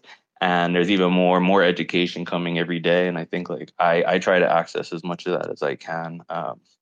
Because I just learn from it. I actually joined a group of Indian Bitcoin developers recently. There's a class called Bitshala that they go through learning Bitcoin from the command line, and I was doing that for the past month, and it was super awesome to just get into the details. Oh, I'm looking forward to, I'm looking forward to what art that inspires from you. I have a little bit of a background in doing command line Bitcoin stuff myself out of necessity because I was trying to use features that didn't have a graphical user interface for way back a number of years ago, and it was amazing how much I learned. I mean, I nearly one thing that I learned is you must include the fee in transactions because I ended up crafting a command line transaction that had that had a negligible fee to it. It was like 1 sat per V byte or whatever or maybe even nothing, no fee. Sure. This is back in the days when no fee transactions were clearing. But it was also I happened to broadcast this during the height of the block size wars and fees were really high, and so and I thought I was only sending 0.1 of a Bitcoin, but I was not good at UTXO management. I know a couple of you, and so I actually had all my Bitcoin in one UTXO. And when I sent the 0.1 Bitcoin to, or 0.01 Bitcoin to the person I was sending it to, all my Bitcoin was in that transaction. And so Yeah. all my entire Bitcoin transaction, my entire Bitcoin stack was unconfirmed for weeks as I waited for it. And I must admit, I was quite anxious. There were actually explorers at the time that kind of indicated when your zero fee transaction might get mined because miners were giving preference to them based on their age and some multiple of their age and the size of the amount of Bitcoin that was being transferred. Eventually, the transaction did clear. And I breathed a sigh of relief because I wasn't sure exactly what I was going to do. I wasn't in a panic. I hadn't sent my Bitcoin to the wrong person, but I also, my node thought that they were sent, back to me, but not spendable yet by me at the time, and so they were floating in the mempool. So those mempool stats and time chain stats became very important to me in those days, and I learned a tremendous amount how to set up This is the multi-sig perfect networking. example, exactly what I'm talking Yeah. about. If people you get used to, okay, I just open my mobile wallet, I click send, you don't really understand what's happening behind the scenes there. So to actually create a Bitcoin transaction, you started off with one of the most critical things is that you have to include the fee, but the fee is not explicit in a Bitcoin transaction. You just include your input and your output, and you have to actually do the math. Like, how much are you going to send the miners? And you don't actually include that anywhere in the transaction other than just the difference between your input and your outputs is the fee. Right. And that can be super tricky to people. And then, like you said, the unconfirmed transaction, once you submit it, if you tried to do that same thing today, you wouldn't even be able to broadcast it because there's a relay fee. So that wouldn't have even broadcast. And, each of these is a learning experience. And I think that there's a huge value in getting under the hood with a lot of this Bitcoin stuff and seeing how it works, because just like a car, you can always take your car to the mechanic and pay for them to fix it. And you have no clue how they're doing what they're doing. I always say it's like they're fixing the flux capacitor in your DeLorean. So you don't really know how all this is happening. And this is actually your Swiss Army knife of self-sovereignty. So it kind of behooves all of us to just see how this works, be comfortable with it, learn. And I always think it's cool that there's something like testnet and signet where you can actually just go and learn how all this works for free with kind of zero consequence, in the sense that, if you do screw up, then you don't have to pay for it. But I, to this day, like to send transactions manually. And I made a mistake the other day and I sent 10 times the fee that I meant to send because I did the math wrong. So I meant to send 2,000 sats as the fee. I sent 20,000 sats as the fee. And as soon as I saw the outgoing transaction, in the node, I realized what I did, and I had this sinking feeling in my stomach, like, oh shit, I miscalculated. I missed a zero. And luckily, it wasn't that big of an expense. I think it went from 60 cents to $6. Was my mistake there. But obviously, like, the more zeros you miss, the bigger deal that can become. So I think, learning hard lessons also with Bitcoin is important. Chalk it up to the game. Feed your miners. Yeah, for sure. Wicked, I see you've got your hand up. I was gonna ask. So on the topic of the zero fee, back in the day when you could do that, I mean, there must have been a handful of transactions in the mempool with zero fee, zero Satoshi fees that got dropped once whatever update happened where you could no longer submit zero fees, right? And does anyone know? Like, does anyone remember became those of those? days? Or yeah, what became of it? I mean, obviously they just. I mean, I'm assuming they just got dropped, right? Or did they? Or was there kind of like a okay, we're just going to mine all these and It's a good get through question. them? I don't know the actual history, and it's interesting. It's a mystery. It's a mystery. Every transaction that ever gets mined there's a permanent, indelible, immalleable record of it.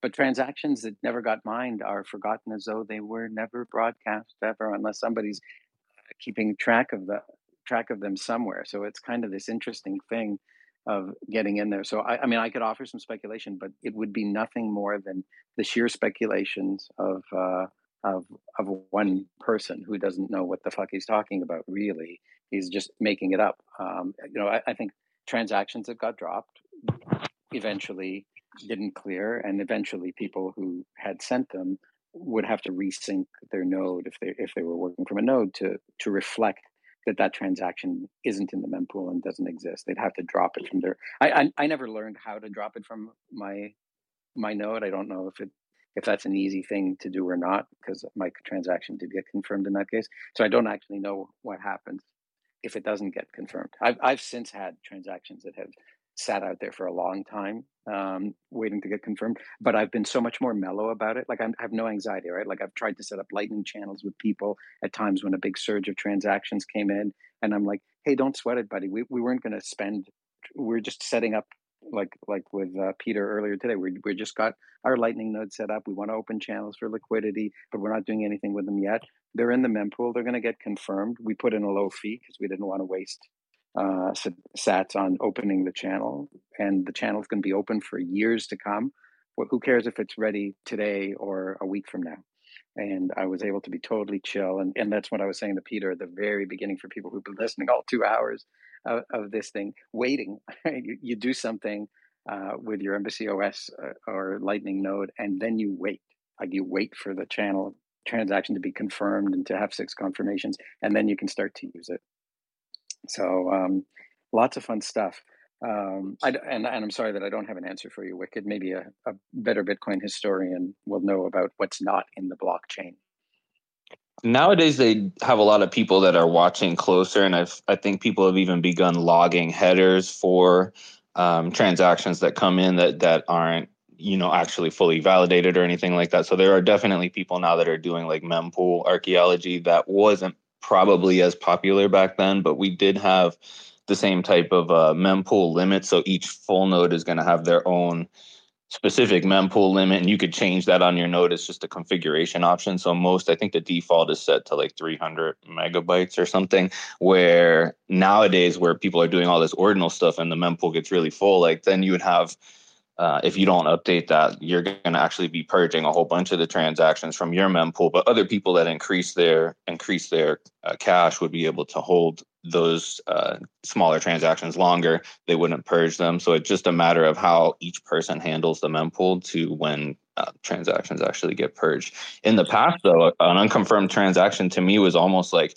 as soon as you sent it, you almost just didn't have to worry. Like once you could just see it in the mempool, it was basically as good as confirmed, as far as I could tell. Nowadays that you have actual transactions that are getting bumped down because people are spending 1,000 sats per byte, you could have a situation where it doesn't confirm for a long time, and then you have to figure out. But I think nowadays we also have things like child pays for parent and the RFB, RBF. RBF, replaced by fee. I knew So you have the replaced by fee. And then it's interesting because when I was making the manual transactions, originally I wanted to figure out like, how do you turn on this replaced by fee flag in the mempool? So like if you need to replace, like you'll be able to. And I learned all about the sequence field in a transaction. So the sequence field is usually set to this very high number, like 4 million something.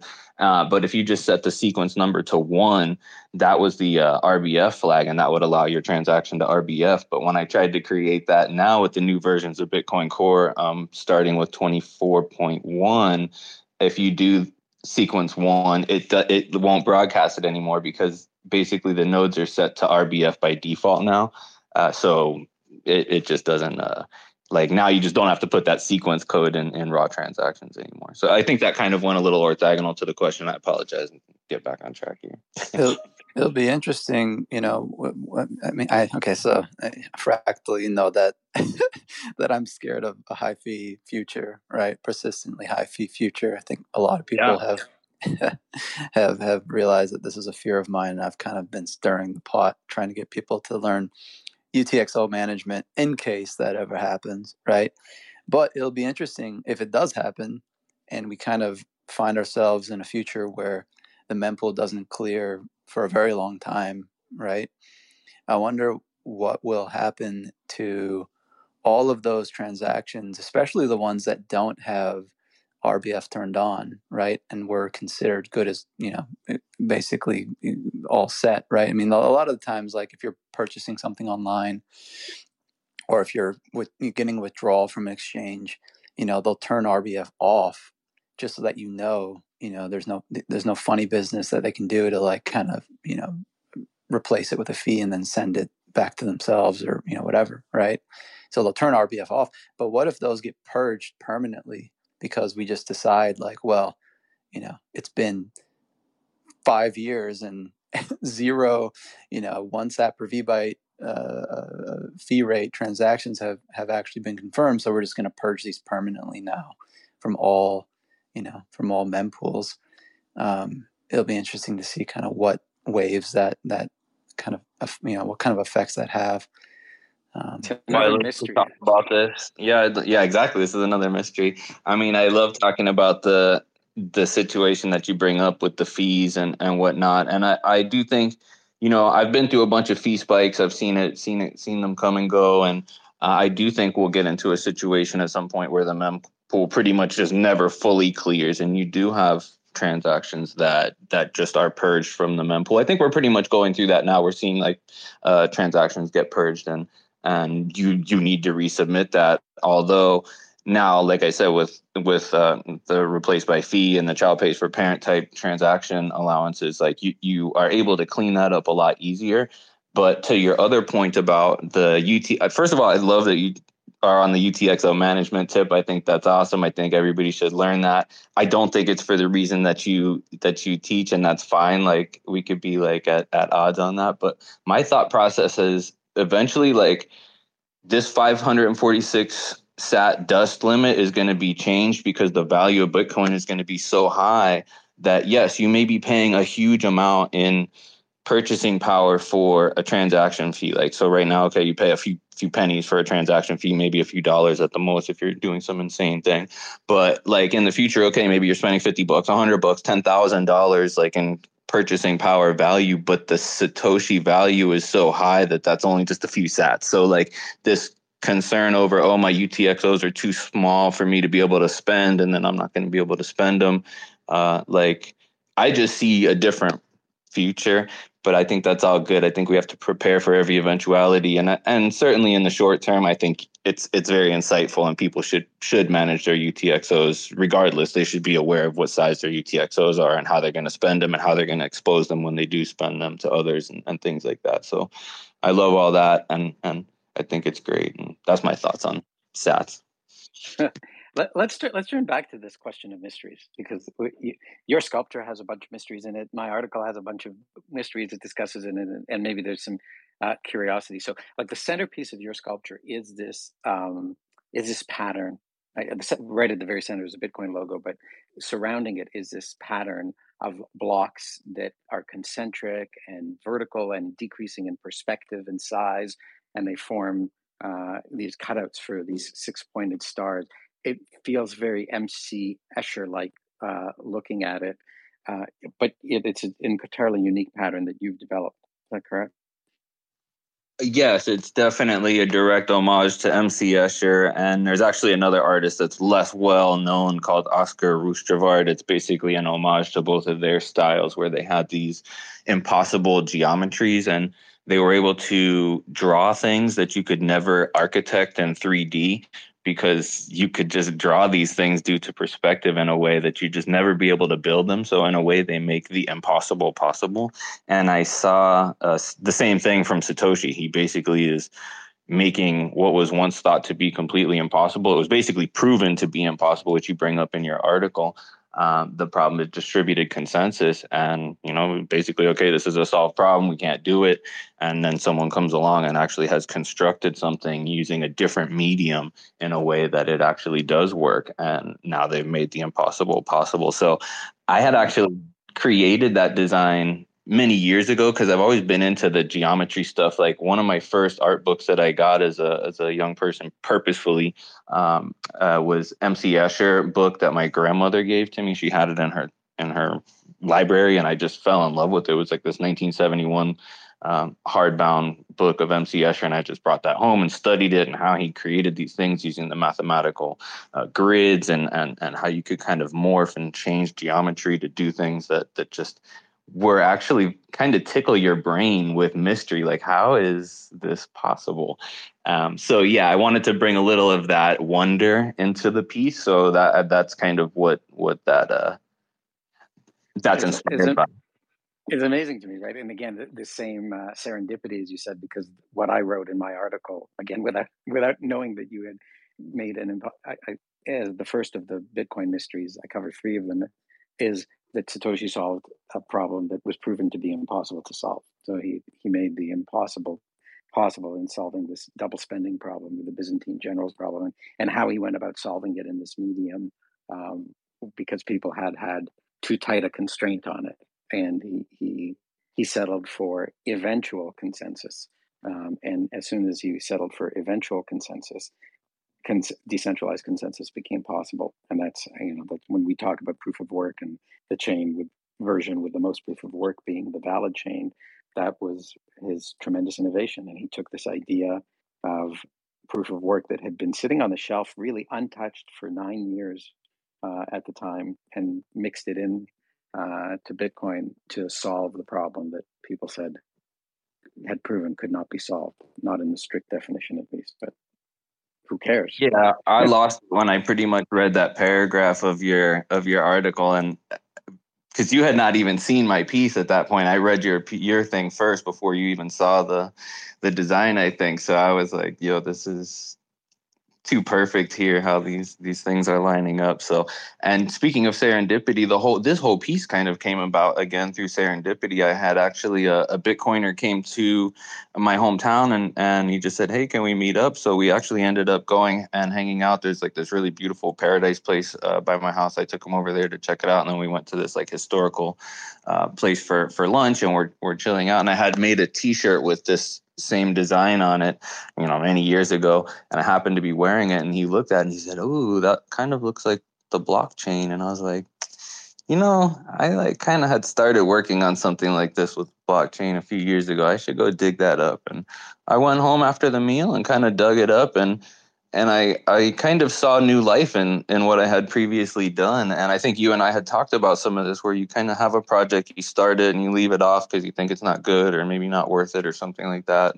Or maybe it's just not its time. And so I'm looking at it again, and just kind of new visions started to all come together, and it just felt right. So then, once I had that, I just told my wife, I was like, you know what, I had actually been working on a completely different project. I was working on this really intricate bank vault project where all the gears moved, and it did a certain, specific turns at a specific degree. And like, I was kind of getting really lost in this, and I wanted to have something available to display at this BitBlock Boom conference tomorrow. And this is only a month ago. So I was like, I'm just probably not going to finish this one here. This is a good one, but this is like a little too intense. So I need to just kind of go back to the core of having fun with art, just being, just be with the images and just kind of let things flow. And it was kind of a different experience to me. A lot of time I'm really into mapping everything out, but this time I just like kind of sat there with it, and things went really quick, and I was able to kind of put something together for this event.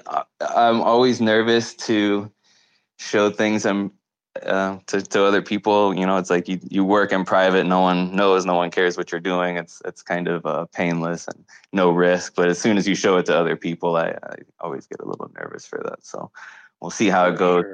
Sure. Well, it's a beautiful piece, right? It is a beautiful piece, and I'm sure people will be once again say Fractal Encrypt has done it again, created this beautiful piece of Bitcoin inspired artwork, and in this particular case, again, just totally original, and bearing this this mysterious, impossible design in the middle that I guess, as you said, causes one to ask, well, how did Satoshi achieve the impossible design? How did he make the impossible possible? With just a few minutes left, I thought it's also interesting because it is this circular revolving endless chain that you've got, and you now have named your piece an endless chain of mysteries, which coincides with the name of the article that I wrote. And for me, this was the second piece, which I just think is fascinating. Like, Bitcoin stays alive, and this is both the second of so first of all, the Bitcoin blockchain is an endless chain of mysteries. And what do I mean when I say that? It is like nobody knows what the hash what the nonce, the hash, for those of you who understand a little bit about mining, nobody knows what the solution to the next Bitcoin block is. And nobody will until somebody figures it out and publishes it. And as soon as they publish that solution to the next Bitcoin blockchain, everyone can verify that that is a valid solution, and so that it is correct. And that solution becomes the problem, part of the problem of the mystery of solving the next Bitcoin block. And this will go on forever. And that's why I say it is an endless chain of mysteries, solving the next Bitcoin. And Bitcoin survives through this architecture of having an endless chain of mysteries. There's always work to be done that nobody knows. There's always a problem to be solved that nobody knows what the solution to that problem is, and only one problem to be solved. No, you can't start working on a block that's 2 blocks from the tip. You can only start working on the tip of the blockchain, and as soon as it's solved, you can start working on the next block. And it is this recursive chain of mysteries that recursive, like for people who understand what recursion is, like the positive integers, it just keeps going up by 1 every time. Every time it is solved, there's a new problem to work on. So it's just, and that's what inspired me to name this article, Bitcoin is an endless chain of mysteries, because it really and truly is.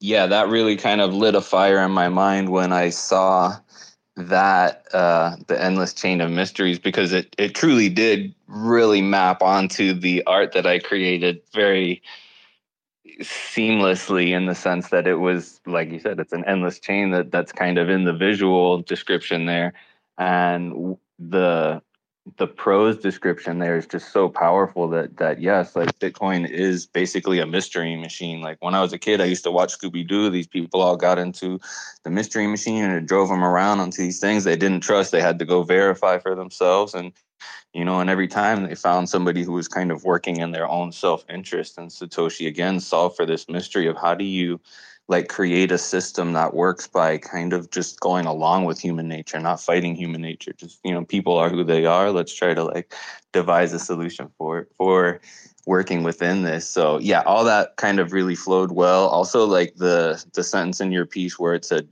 Bitcoin is mysteries all the way down, that also resonated and felt right for the piece as well, in the sense, because it kind of invokes a little bit of sense of the rabbit hole, because there's this never-ending mystery that you can just keep on going and learning about Bitcoin, new things, and how it works and how it's created and how like just the whole how, why, what, when, where is just that mystery just never ends as far as I've seen. So there was definitely a deep resonance between the two pieces. So I don't know if there's any truth to Jung's collective unconscious, but maybe we both tapped into the same mystery vibe at the same moment there. Yeah, it's a mystery why we both tapped into the mystery vibe, and that's a mystery we'll probably never solve, not in our lifetime.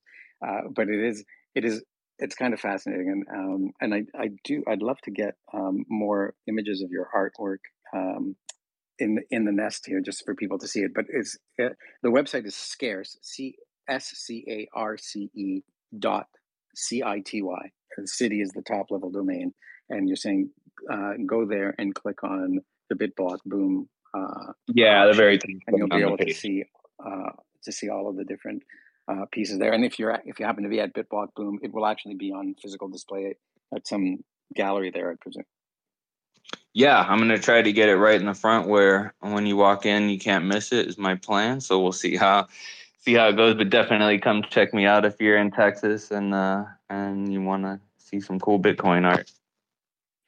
I wish I could be there, and I hope to someday do like a world tour to see all the different Bitcoin full node sculptures that you've had, or maybe someday someone will put a touring gallery exhibit, and the owners of these sculptures will donate them for a tour, because they're all unique, and they're all brothers or sisters to one another, but each one has all of its unique characteristics, and it would be an interesting puzzle just Oh, that would seeing be them cool. all in person. Yeah. Yeah, it's been suggested before, and I've actually thought of doing like a little traveling, Bitcoin art show just to bring people together, do like day of talks and night of cool art and music and stuff. So I think that would be a fun thing. We'll see what the future holds.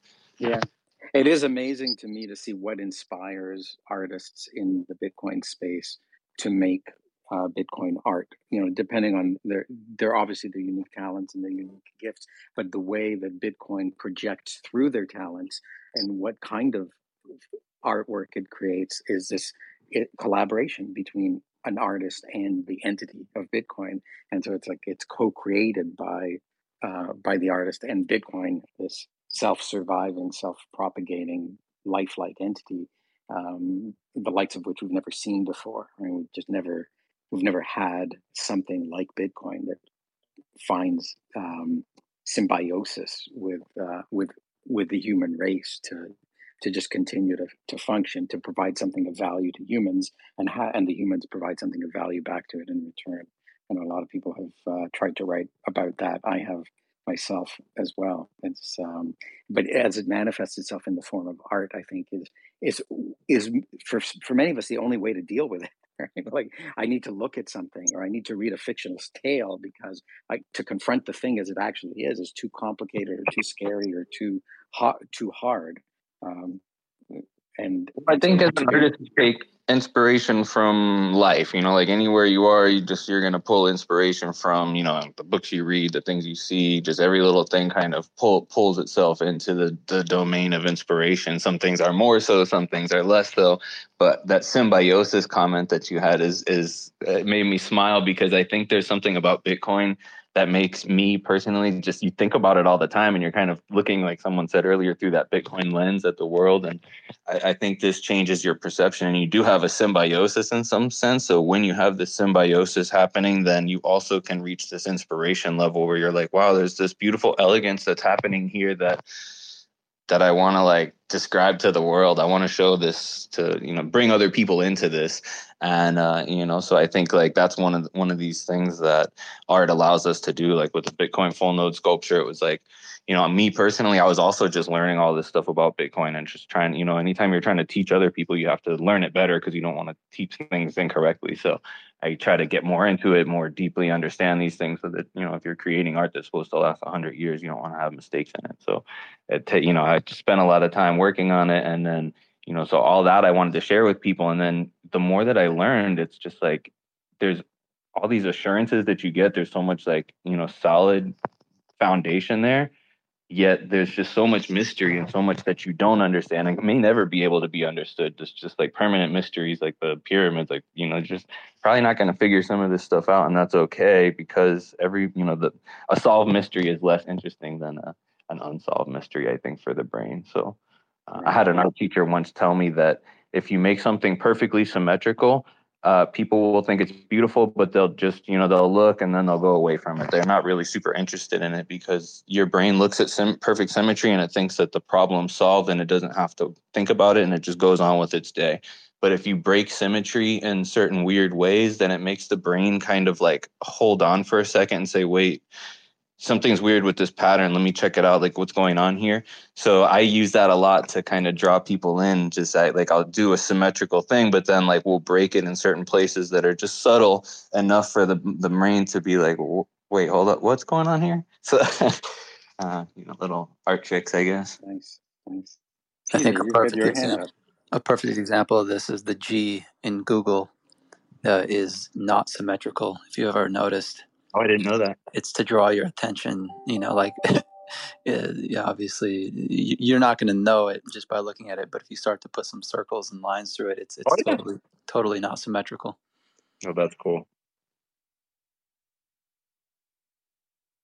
Peter, you've got your hand up. Did you want to say something, or is it just Yeah, I wanted accidentally? to ask Fractal a question. So, as you were talking about the rabbit hole, and it just never seems to end, and kind of that thought, I thought to myself, because I'm always thinking about, you know, monetary systems in the past, and money in the past versus money today with Bitcoin, and I started thinking, I was like to myself, I was like, wow, that's the difference between one of the differences between gold and Bitcoin is gold probably doesn't have this kind of deep story. And then it made me think, and I was like, well, maybe 5,000 years ago, maybe gold did have this deep story that people were talking about. But what really then my next thought was, wow, there's this intersection between gold and art. So money and art, and gold is actually, a material that's used to make to this day make you can make beautiful things out of gold. It's a very malleable metal, etc. And so what I was wondering is what you thought about this, this past intersection between a monetary unit and art, and now this current one that you're in, if you've ever thought about that.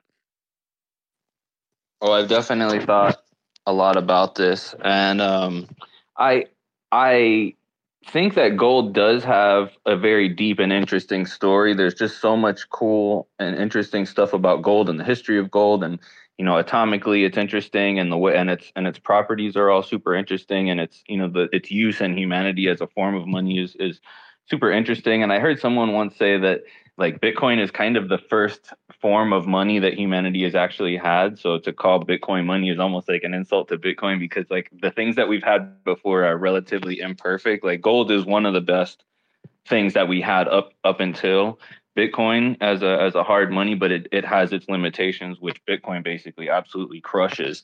But its use in ornamentation, obviously, is an interesting one, because gold does make beautiful things, and it is things that would last for thousands of years. So it's a really interesting art medium in terms of its use for items of beauty.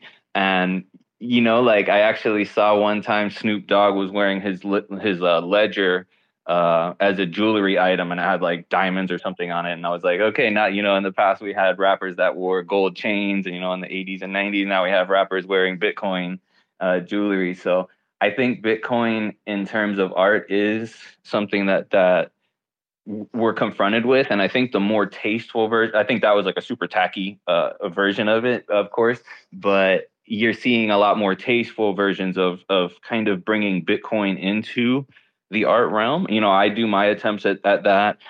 Certainly, like that's kind of what drives me, is to kind of create like a visual representation of Bitcoin. I've even tried to make like what I think a Bitcoin looks like in 3D software and stuff. And I think like other people are doing the same thing, where they're just basically like trying to see, if you think of physical Bitcoins, the Cassatius coins, which are one of the historical ones. And now there's a whole bunch of coin makers that will make physical Bitcoins that can actually be loaded onto the coin. So now you have something that's basically a bearer asset. Those are super tricky though, because there's all kinds of issues with how the keys are created and the key generation and who has the keys and all that, which is of course one of the controversies over the original Cassatius coins. But I think all this is super cool and definitely interesting from an art perspective. And yes, it's something I thought about. So I don't know if that answers the question completely, but that's some initial thoughts on that. It's amazing. I wish we had more time. Here I was at the beginning of this show, nervous. How am I going to fill 2 hours? And the time has flown right by. And we are out of time, so we've got to move to wrap up the show. I will just again, as a couple of reminders, if you want to see Fractal's work, if you want to buy it and bid on it, with Bitcoin, scarce.city and the BitBlock boom things. If you want to read my article, there's a link to it up in the nest. I think that there were a couple of transcription errors. So the word translate for some reason replaced the word solve. So if you see the word translate, just use it for the word solve. And there may have been a grammatical error or two introduced, but otherwise, the article is solid there.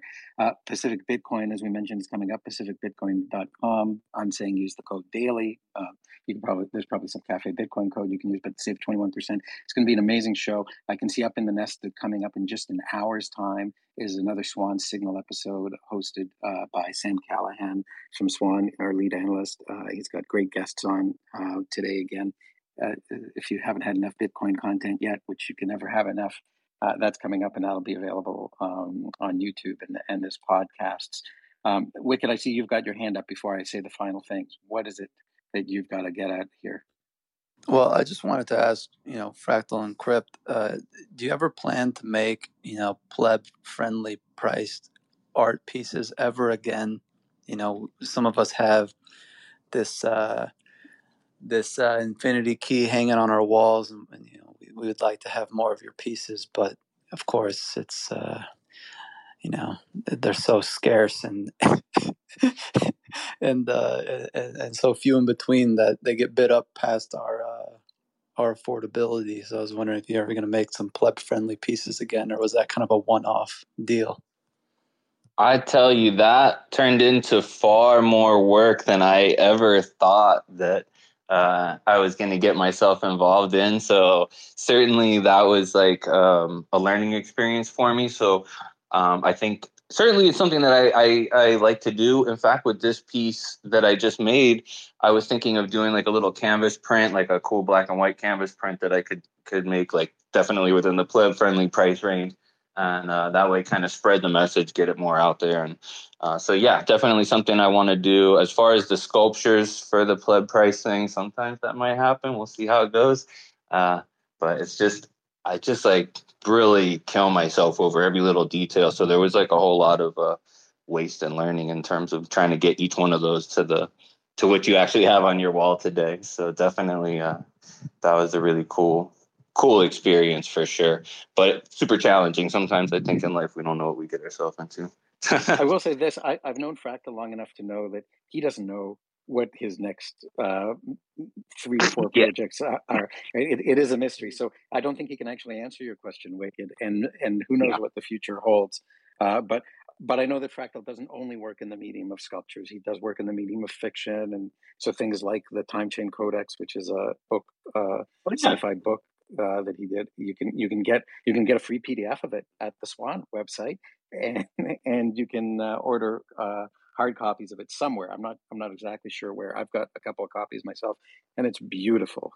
And if you I do have one on my website. Yeah. Okay. And there's a special sculpture that Fractal has made that you can put it in, with a lock and key that is not plug pricing as well, but it's something to behold even just in video. I'm going to have to wrap the show because I've got to run to something else. So again, there is a new episode of Swan Signal coming out in just an hour. You have been listening to Cafe Bitcoin. The place for great morning news, the preferred hangout for some of the smartest minds in the Bitcoin industry. It is available as a podcast on Fountain, on Spotify, and Apple Podcasts, as well as other podcasting platforms. Thanks again to Swan Bitcoin, the sponsor of the show, for all that they do. And special thanks to the whole crew who are up here today, and Peter behind the scenes sets for Life's Wicked, Dom, our producer Jacob, who made it so smooth for me. I appreciate the opportunity to host. Alex will be returning, I believe, next week to host the show for you every day. Thanks to Fractal for coming on. Everybody, love it. Love you guys. Hope you have a great day and crush it. You can obviously tell I'm reading from notes that Alex has left behind. And I'll finish off with a final thought here of don't shitcoin. It is bad for you to do so. Have a great day, everyone.